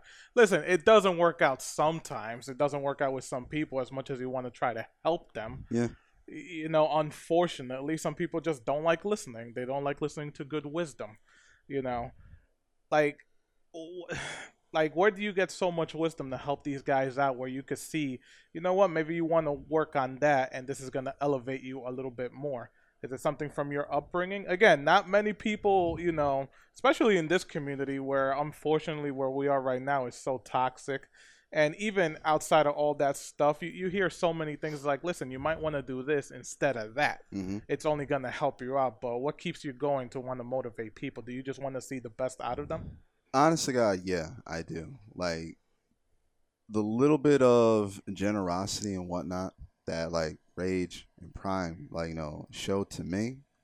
I want to pay that forward, and every opportunity I get, I'm gonna take it, even if it like boils down to having somebody get on the mic with me. Because I will say this up front: the idea that me being a commentator, having a following, is still foreign to me. Even after all this time, it still freaks me out a little bit. The fact that like when people tell me how much they love my commentary, when people will come up to me at events and like come to shake my hand, like want to get a picture or something. Like, dude, I'm nobody. All right, like I said, I don't even push buttons. All right, I'm just some dude talking. But something about that draws them. Something about that inspires them, and it's still something that I get used to even after all this time. But with that, I don't want to waste that opportunity. I want to help as many people as possible. I want to be able to see people propel. Because again, like I was saying before, I hit my ceiling a long time ago. I got no illusions about that. There's a certain length, there's a certain distance I was going to go because I got started as late as I did and because I took the avenues I did. And I'm completely fine with that. But I know being on the other side of the curtain, so to speak, where things can go, where people can reach, what heights they can attain. I want to see people do that. Does it bother you with all your experience in this community that some people never listen to you? I'll be frank. I'm not going to say that it doesn't bother me because there's a special black hole in my heart for people who complain about situations that they themselves will not do anything to address. But at the same time, it gets to the point every now and again, not very often, like we're talking like Blue Moon situation here, where I'll tell somebody to do A, B, and C, and I know for a fact A, B, and C works, but they'll want to do their own thing, and everybody's entitled to that fact. But this is a piece of age-old wisdom, and if I'm showing my age, so the hell be it. But the old saying is, only person who can tell you where you're going is somebody who knows where you've been.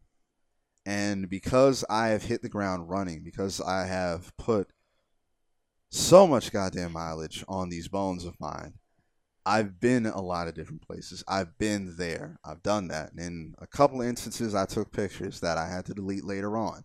But still, Careful. again, hindsight's 2020. But nonetheless, I know where things can work. I know what certain things can what's necessary to get to a certain level. And if I can see somebody working towards that level who might be a little bit led astray, I'm going to do everything in my power to do what was done for me. Because, like, you guys saw this. My big thing when I was commentating before, I did it simply because, again, we needed a commentator, and it helps to have a steady voice in every production, something that people can familiarize themselves with.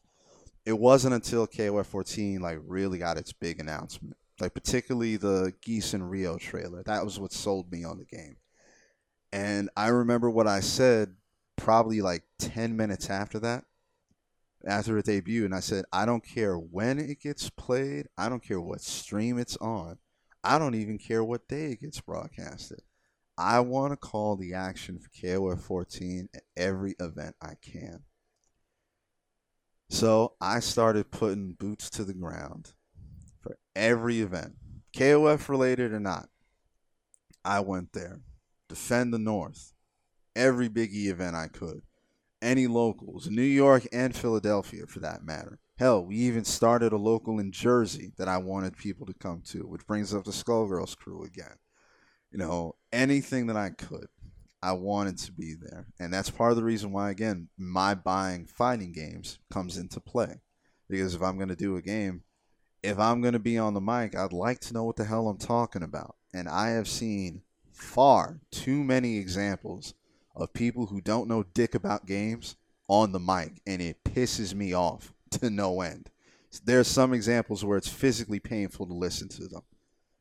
I remember one instance where somebody was on a game. I'm not going to say who it was because A, I don't know their tags or their names. I just know the event that it happened with, so I'm going to let that be. But they got on the mic, and I could clearly hear that they hated the game they were commentating. And it just turned me off. I couldn't even sit back and watch the rest of the stream. Mind you, I love the game that they were talking about. But because I can hear the disdain in their voice, I couldn't get into it. And when I hear stuff like that and when I see stuff like that flying, it gets under my skin. Why is that allowed? Mainly because, again, it's levels of nepotism, cronyism, like cliques and all that stuff. Like, some people are just generally lazy, where, again, like, say, like, you'll have an event, somebody puts up a stream, streamer doesn't know what's really going on, doesn't know, like, who's involved, what needs to go into it. They say, like, yo, who plays this game? Like, and who plays this game but isn't in bracket right now? And they say, all right, come on, get on the mic and everything. And some people, and you know this better than I do, some people just straight up lie about that. You know, they'll do it just because they want to be on the mic. It's pardon the language, but it's a weird hard on. Yeah. Some people Like I said again, like, case in point, you remember, like, again, I forget which E event it was, but it was during, it was MK, it was during the MK, what? Was it like an MK2 or an MK9 event? Probably 9. And again, Shock was the one doing it. He was running everything. But whatever reason, the internet in the building had gone. Injustice. It was injustice. Okay.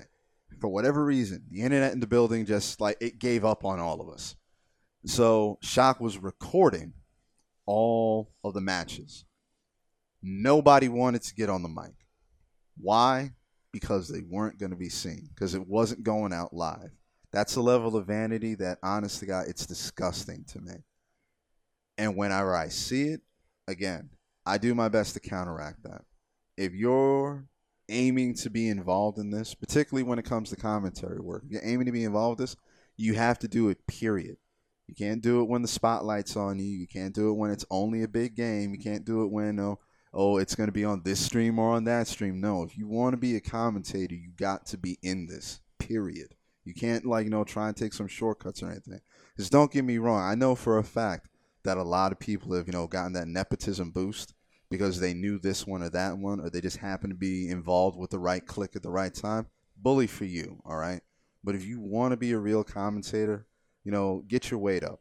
Earn those stripes, all right? Do the work. Get in the legwork. Walk the miles, basically. Don't just sit there and, again, because you know somebody, because you happen to be in the vicinity at the time. Don't just get on the mic because, you like the game or anything. I've seen examples of that. We all have. And again, like I said, it turns you off from it. It just makes it blasé to me. Through all your hard work, you've been able to go out to EVO as being part of the KOF commentary team, I believe. Yes, sir. KOF for 1 year and Sam Show for another. Regardless, you made it to EVO, which is great achievement. Thank you. I'm sure there was some sort of was there any resentment from anybody in this area? Well, why does he get to go? Did they not understand? If there was some resentment, do they not understand it was hard work that got you out there? It wasn't any resentment, but there was some belittlement over it because, I put all my eggs in the SNK basket, basically. Now, mind you, that's not to say that I can't commentate other games. I can commentate everything with the exception of NRS and Smash, primarily because, again, I like fighting games. It's one of my major hobbies. So I go out of my way to make sure that, again, if I'm going to be involved in this, I want to know what the hell I'm talking about. So I do the work. I do the studying and whatnot. I go through the streams. I try to learn as much as possible. Hell, I remember when we were doing the Killer Instinct stuff at the Mixer Studio. Now, at the time when I found out about it, didn't really know much about Killer Instinct. Hell, I wasn't even a huge fan of the game when it got announced. But when that opportunity presented itself, you know what I did leading up to that weekend? Every day while I was at work, in between breaks, I was watching tech videos. When I got home, I would be up to 2 in the morning sometimes watching streams, trying to learn as much as I could about it. Hell, even the day of the event, I was still taking cliff notes about it in terms of what everybody's instinct did and how they counteracted it. Hell, one of my biggest moments at the Mixer Studio was who was it again? If it was Rico Suave going up against Bass, wasn't it? Again, and there was this one key moment where Rico picked Gargos, Bass picked Spinal. He always picks Spinal. And suddenly, while the two of them are going into it, I had another one of those Kobayashi moments. Suddenly it dawned on me why this matchup worked in Bass's favor, despite all the tools that Gargos has. Bass's instinct cancels out meter gain and instinct gain, which are two things that Gargos needs if he wants to be super effective. Bass knew that. That's why he played Spinal so well. Rico most likely knew that, but it wasn't a big thing that popped up because he was just steamrolling everybody. And I'm pretty sure a bunch of people watching at home knew that. But it clicked for me while I was on the mic. And because of that, again, I felt so validated. Because, again, that was basically 168 hours worth of sleepless nights, constantly going over notes, watching vids of people who have terrible production, just doing the work, and everything finally having that moment where it's like that moment from the Lego movie where Emmett realizes he is a master builder and all the numbers start showing up. That's what it was like for me. And again, it was an enlightening moment, and it helped everybody else because the players, when they go back, they can come back to it and they can use that to help their game. Everybody who wasn't on stream at the moment, who was listening with an earshot thanks to the PA system, suddenly they realized something that they may not have known. Everybody that was listening at home, majority of them probably already knew that. There was a bunch of them that most likely didn't. Because again, there's a bunch of stuff, there's a bunch of just raw information given to you in every fighting game.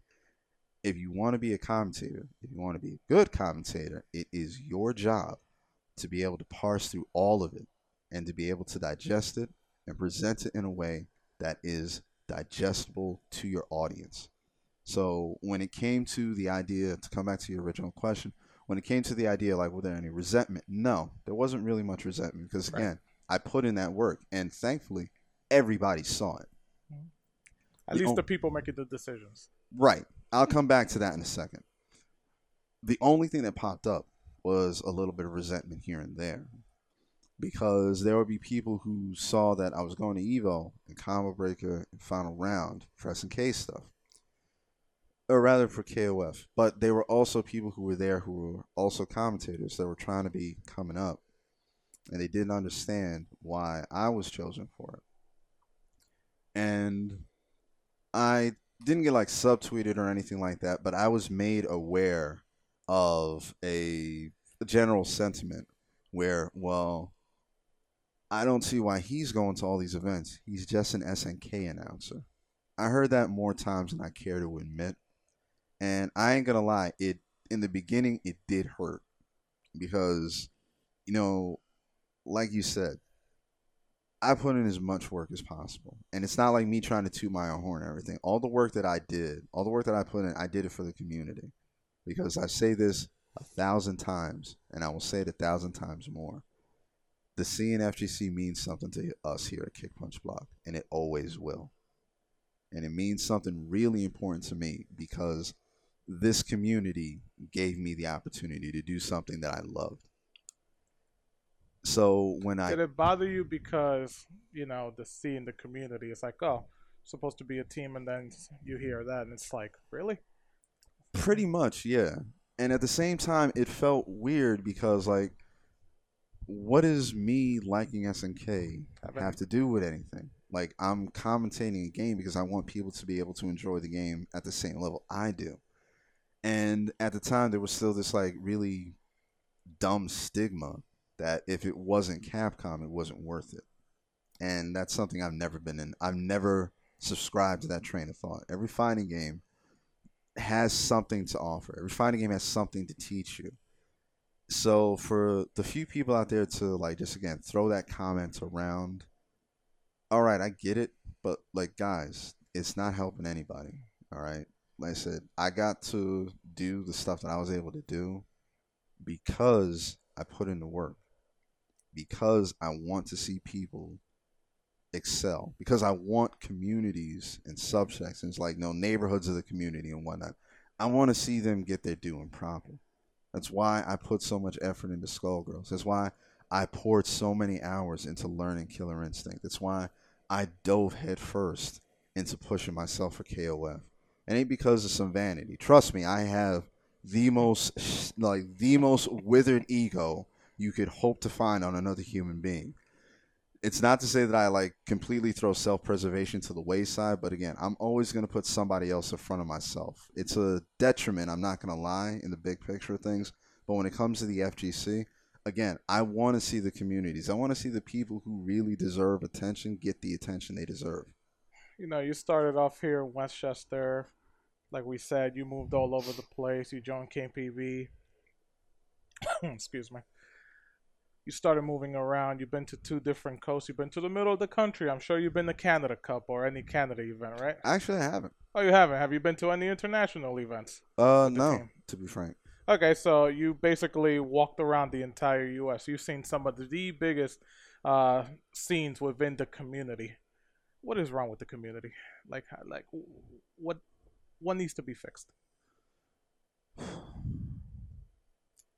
First and foremost, and I know I'm going to step on a lot of toes saying this, tough titty. First and foremost, yeah. First and foremost, the main thing that needs to be nixed in the community as a whole is the sense of entitlement. I understand that there are going to be a lot of people who are good at one particular type of game. Doesn't make you a better person than anybody else.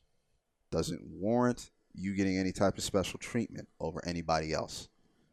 There's a very noticeable double standard when it comes to how certain things are handled in the FGC. That needs to go the way of the dinosaur. Everybody who picks up the sticks, until the score is adjusted, we're all on equal ground. Until somebody is eliminated from a tournament, y'all are all equals. Period. Nobody is higher up than anybody else. If you're in the rankings for if you're in a professional ranking or something, if you're on a leaderboard, bully for you. It's points, it's numbers. You're not a better person. You may be a better player, and more power to you for that. But you're not a better person than somebody else just because you went to top 8 and they went 0-2. Y'all push buttons, and too many people forget that. That's like one of my biggest pet peeves about the FGC. Is esports bad for the FGC? The perception of esports is bad. The application of esports might actually help us if we got out of our own way. There's opportunity when it comes to esports. There is a level of exposure that comes with esports. But because so many of us, and a lot of these people know who they are, because so many of us want to really cling on to that ghetto mentality, that arcade mentality, for lack of any other way of saying it. Because so many of us want to cling on to that, like it's literally the last life preserver on the Titanic. Y'all people are the ones that are causing us to sink. All right, because in all honesty, arcade mentality, the way that people are trying to portray it nowadays, has got my ass kicked 3 different times. And I wasn't even the one who did the thing wrong. First time, was when like Rival Schools was out, and I was playing on New Main Street. And again, like I said, this is where I was in that point in my life where I was learning how to play games. So I'm there. I'm just going through it, trying to get like what little bit of practice I can get on an arcade run. Bunch of kids come in. They start dropping quarters in. I got next. I ran through all of them. Like I said, it wasn't even a breaking sweat type of deal. Like again, each and every one that put their money on the machine, they got they got knocked off. And I didn't think anything of it. They did. So after everybody got their ass whipped 2-3 times, next thing I know, place floods out. And while I'm just going back to my regular, I got a soda bottle thrown at my head. And naturally, I figure, all right, like I want to know what the hell is going on. Second I get outside, I got a dozen people beating the shit out of me. I get jumped because I beat everybody else. Years later, I would come to find out from one of the people who they didn't realize who I was, so they were just talking about it. I come to find out that, oh, they went back and they told everybody that I was like, winning, but also stealing money from people. Like, again, like that doesn't help, all right? Like, all I did was play my game. It was nice that I won. It was cool. It gave me a little bit of a boost in my confidence, but it didn't boost my ego any. Another time, I'm working in Nathan's. This is when Tekken 4 was out. I'm in there, and there's this kid that I see. He's playing his game, and he knows what he's doing. He's at that same point I was a couple of years back. He's playing his game. Gets a couple of wins in the arcade run. A little while into it, this big goon that I know from the neighborhood. And there's no other way to describe it. This big goon-looking dude that I know from the neighborhood. He comes in. Him and his cronies around him on either side. He goes to play Tekken 4. Kid goes up against him. Kid mops the floor with him. This guy goes for like, I think at least a good $3. The game only costs 25 cents at that point.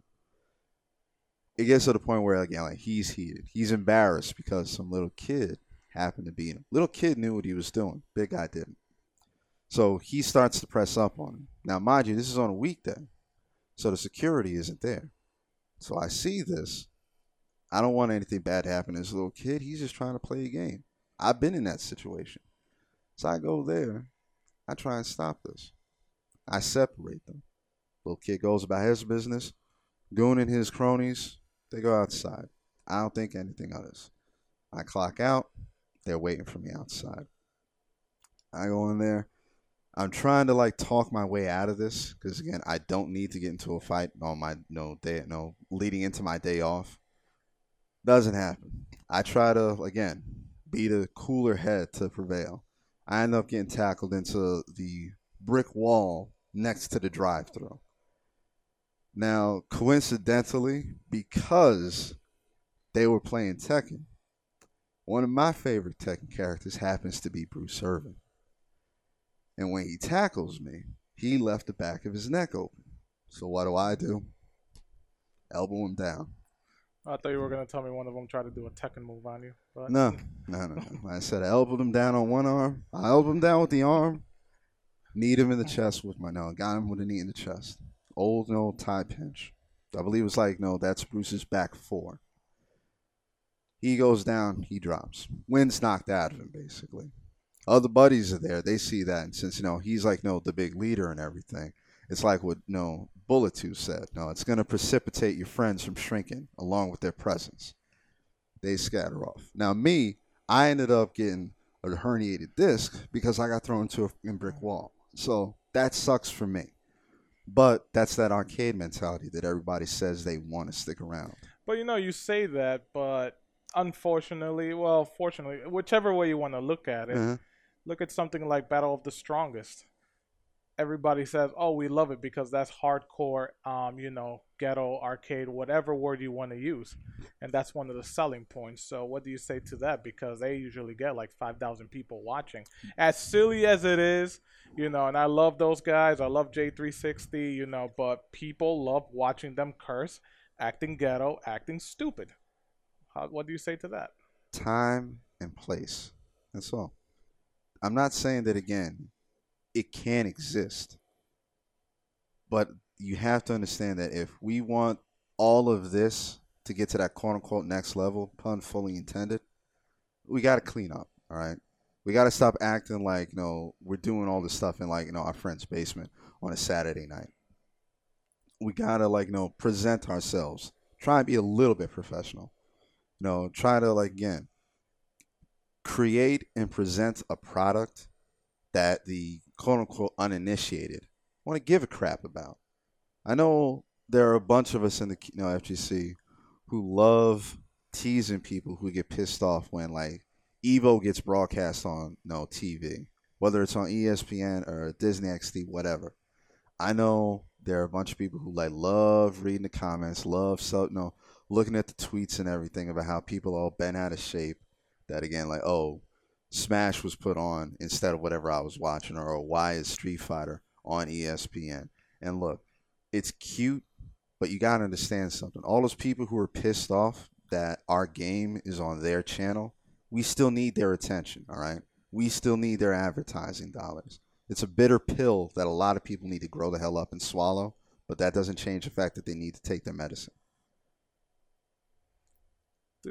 At this point, do both camps just have to be separated? I mean, MLG tried to do that, and there was such a big blowback. Oh, well, you're taking over, grassroots events, and you're taking over our time.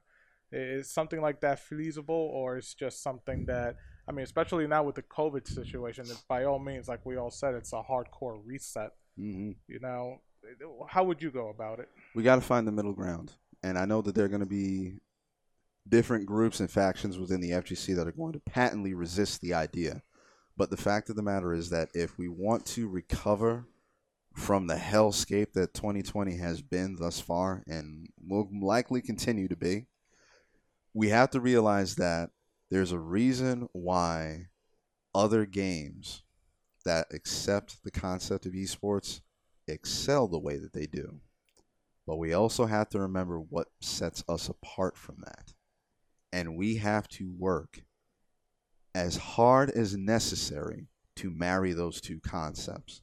Because when we do, then we're going to see that, like, this promised land that everybody thought that Street Fighter 4 and Street Fighter 5 were supposed to bring us, all right? Again, I still, I roll my eyes to the point of actually getting a headache when I think of all the different times that, a pro circuit or a event tour was announced for a game.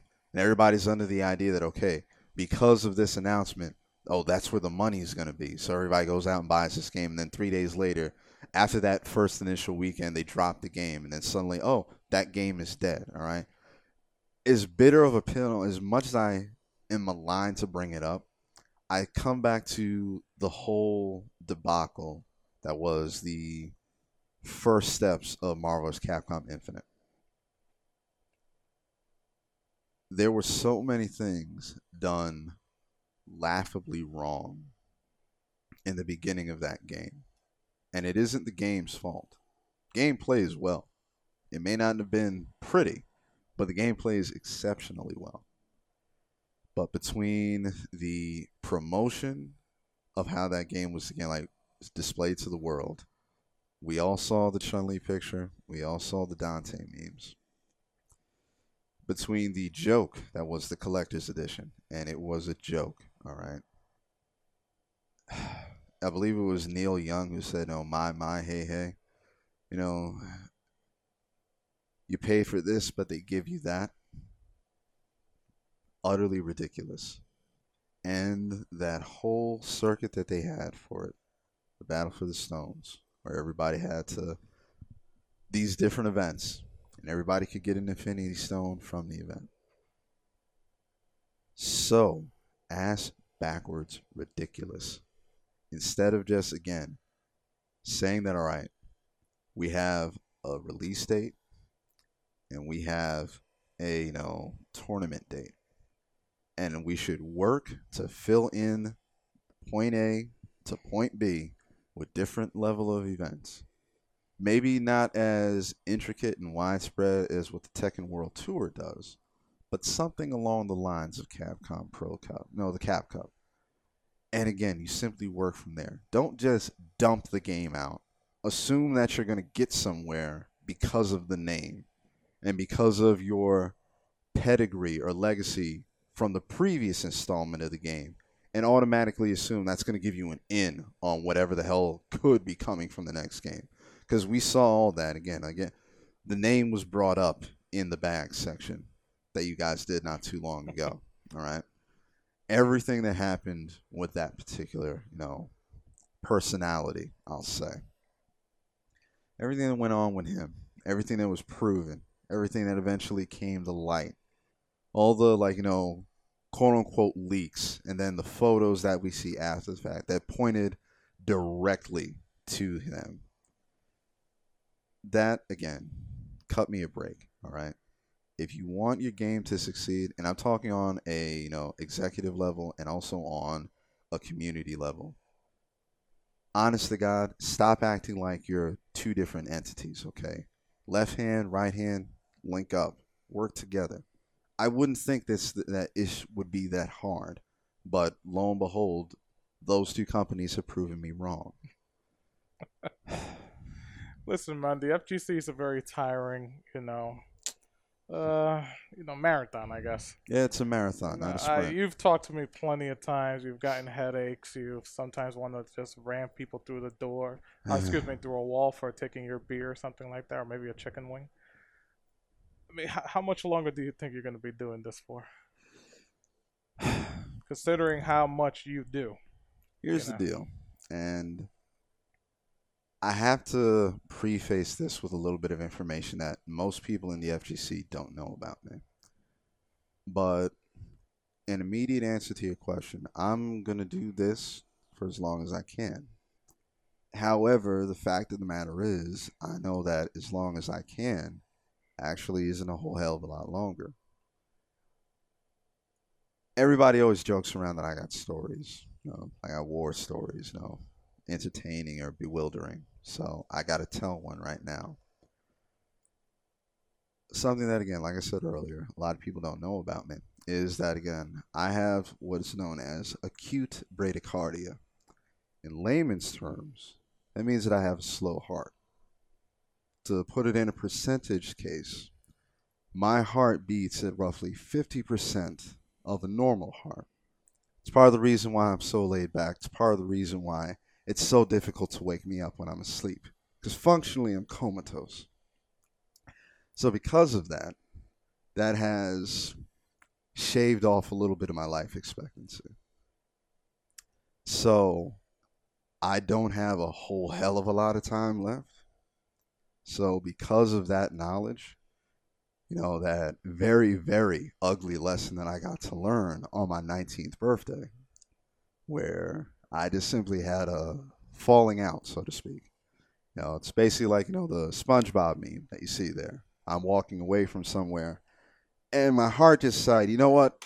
Everything's been cool. I'm going to head out right quick. You handle the rest of this. Next thing you know, I'm getting woken up by a bunch of people screaming at me, trying to, wake me back up and all that stuff. And naturally, everybody's worried. Go to the hospital, do all the tests, yada, yada, yada. Spend a week in the hospital. Another week after that on bed rest, hooked up to a heart monitor. And again, I get that news. And it's a very, very tough lesson to learn when you're 19 years old, where you're supposed to be at that height of that real foolish, stupid sense of invincibility that teenagers are supposed to have. And you get a crash course in learning that, hey, you're going to die. And I got to deal with that pretty much alone for 2 weeks. So from then on out, I kind of realized, okay, however much longer I'm going to do this, I got to do it the way I want. And because of that, that is what has inspired me to do so much. It's part of the reason why, outside of everything that I've done in and for the FGC, it's part of the reason why I've traveled the country before being involved with commentary. It's part of the reason why I have helped as many people as possible to the fullest extent of my abilities, many times at my own detriment. But it's not in the grand scheme of things, that don't matter. It's part of the reason why I traveled abroad and lived in Europe for a couple of years because I needed to do something for me. It's part of the reason why I went out of my way and I took the time to become self-published author. Now, I know that I don't have, forever. I learned that when I was really, really young, unfortunately. So, whatever I do and whatever I love to do, I'm going to keep doing until I can't do it no more. Somber, I admit, and probably not the most jovial story I have in my repertoire, but it is the truth and it's just what it is. It's one of my defining characteristics. I've heard sadder from you. But anyway, Mike, guys, that will be. Let's finish it off on that note. Yeah. Now, this has been another fun episode of KPB Cast. Where could people reach you? What are your social media outlets? Okay, I am Afrodynamic in all things that I do. So if you want to get in contact with me personally, again, on Facebook and Twitter, you can find me at Afrodynamic. And because I handle the Facebook page for Kick Punch Block, all you gotta do is again go to facebook.com/kickpunchblock, and generally everything you see there that has my name on it, obviously I'm behind. So yeah, you can contact me that way. And yeah, like I have to ask this. Chances are we're probably going to be doing this again later on, either where it's you as the host or Rodimus Prime. Be that as it may, if you don't mind, may I do my sign out? Yeah, sure, go ahead. All right. Well, ladies and gentlemen, again, like this is that time once again. And I appreciate that. Look, there are 1,001 places that you could be at any given one time when you're online, and you decided to spend some time with us. So, this is the one, the only, the voice of KPB Afrodynamic. I'm going to be signing out. And, as always, brothers and sisters, keep fighting the good fight. I'll see y'all next time. And guys, with that, that's another great episode of KPB. Follow us at YouTube, KPB FGC. I'm KPB Raphael. That's KPB Afrodynamic. Have yourselves a great evening.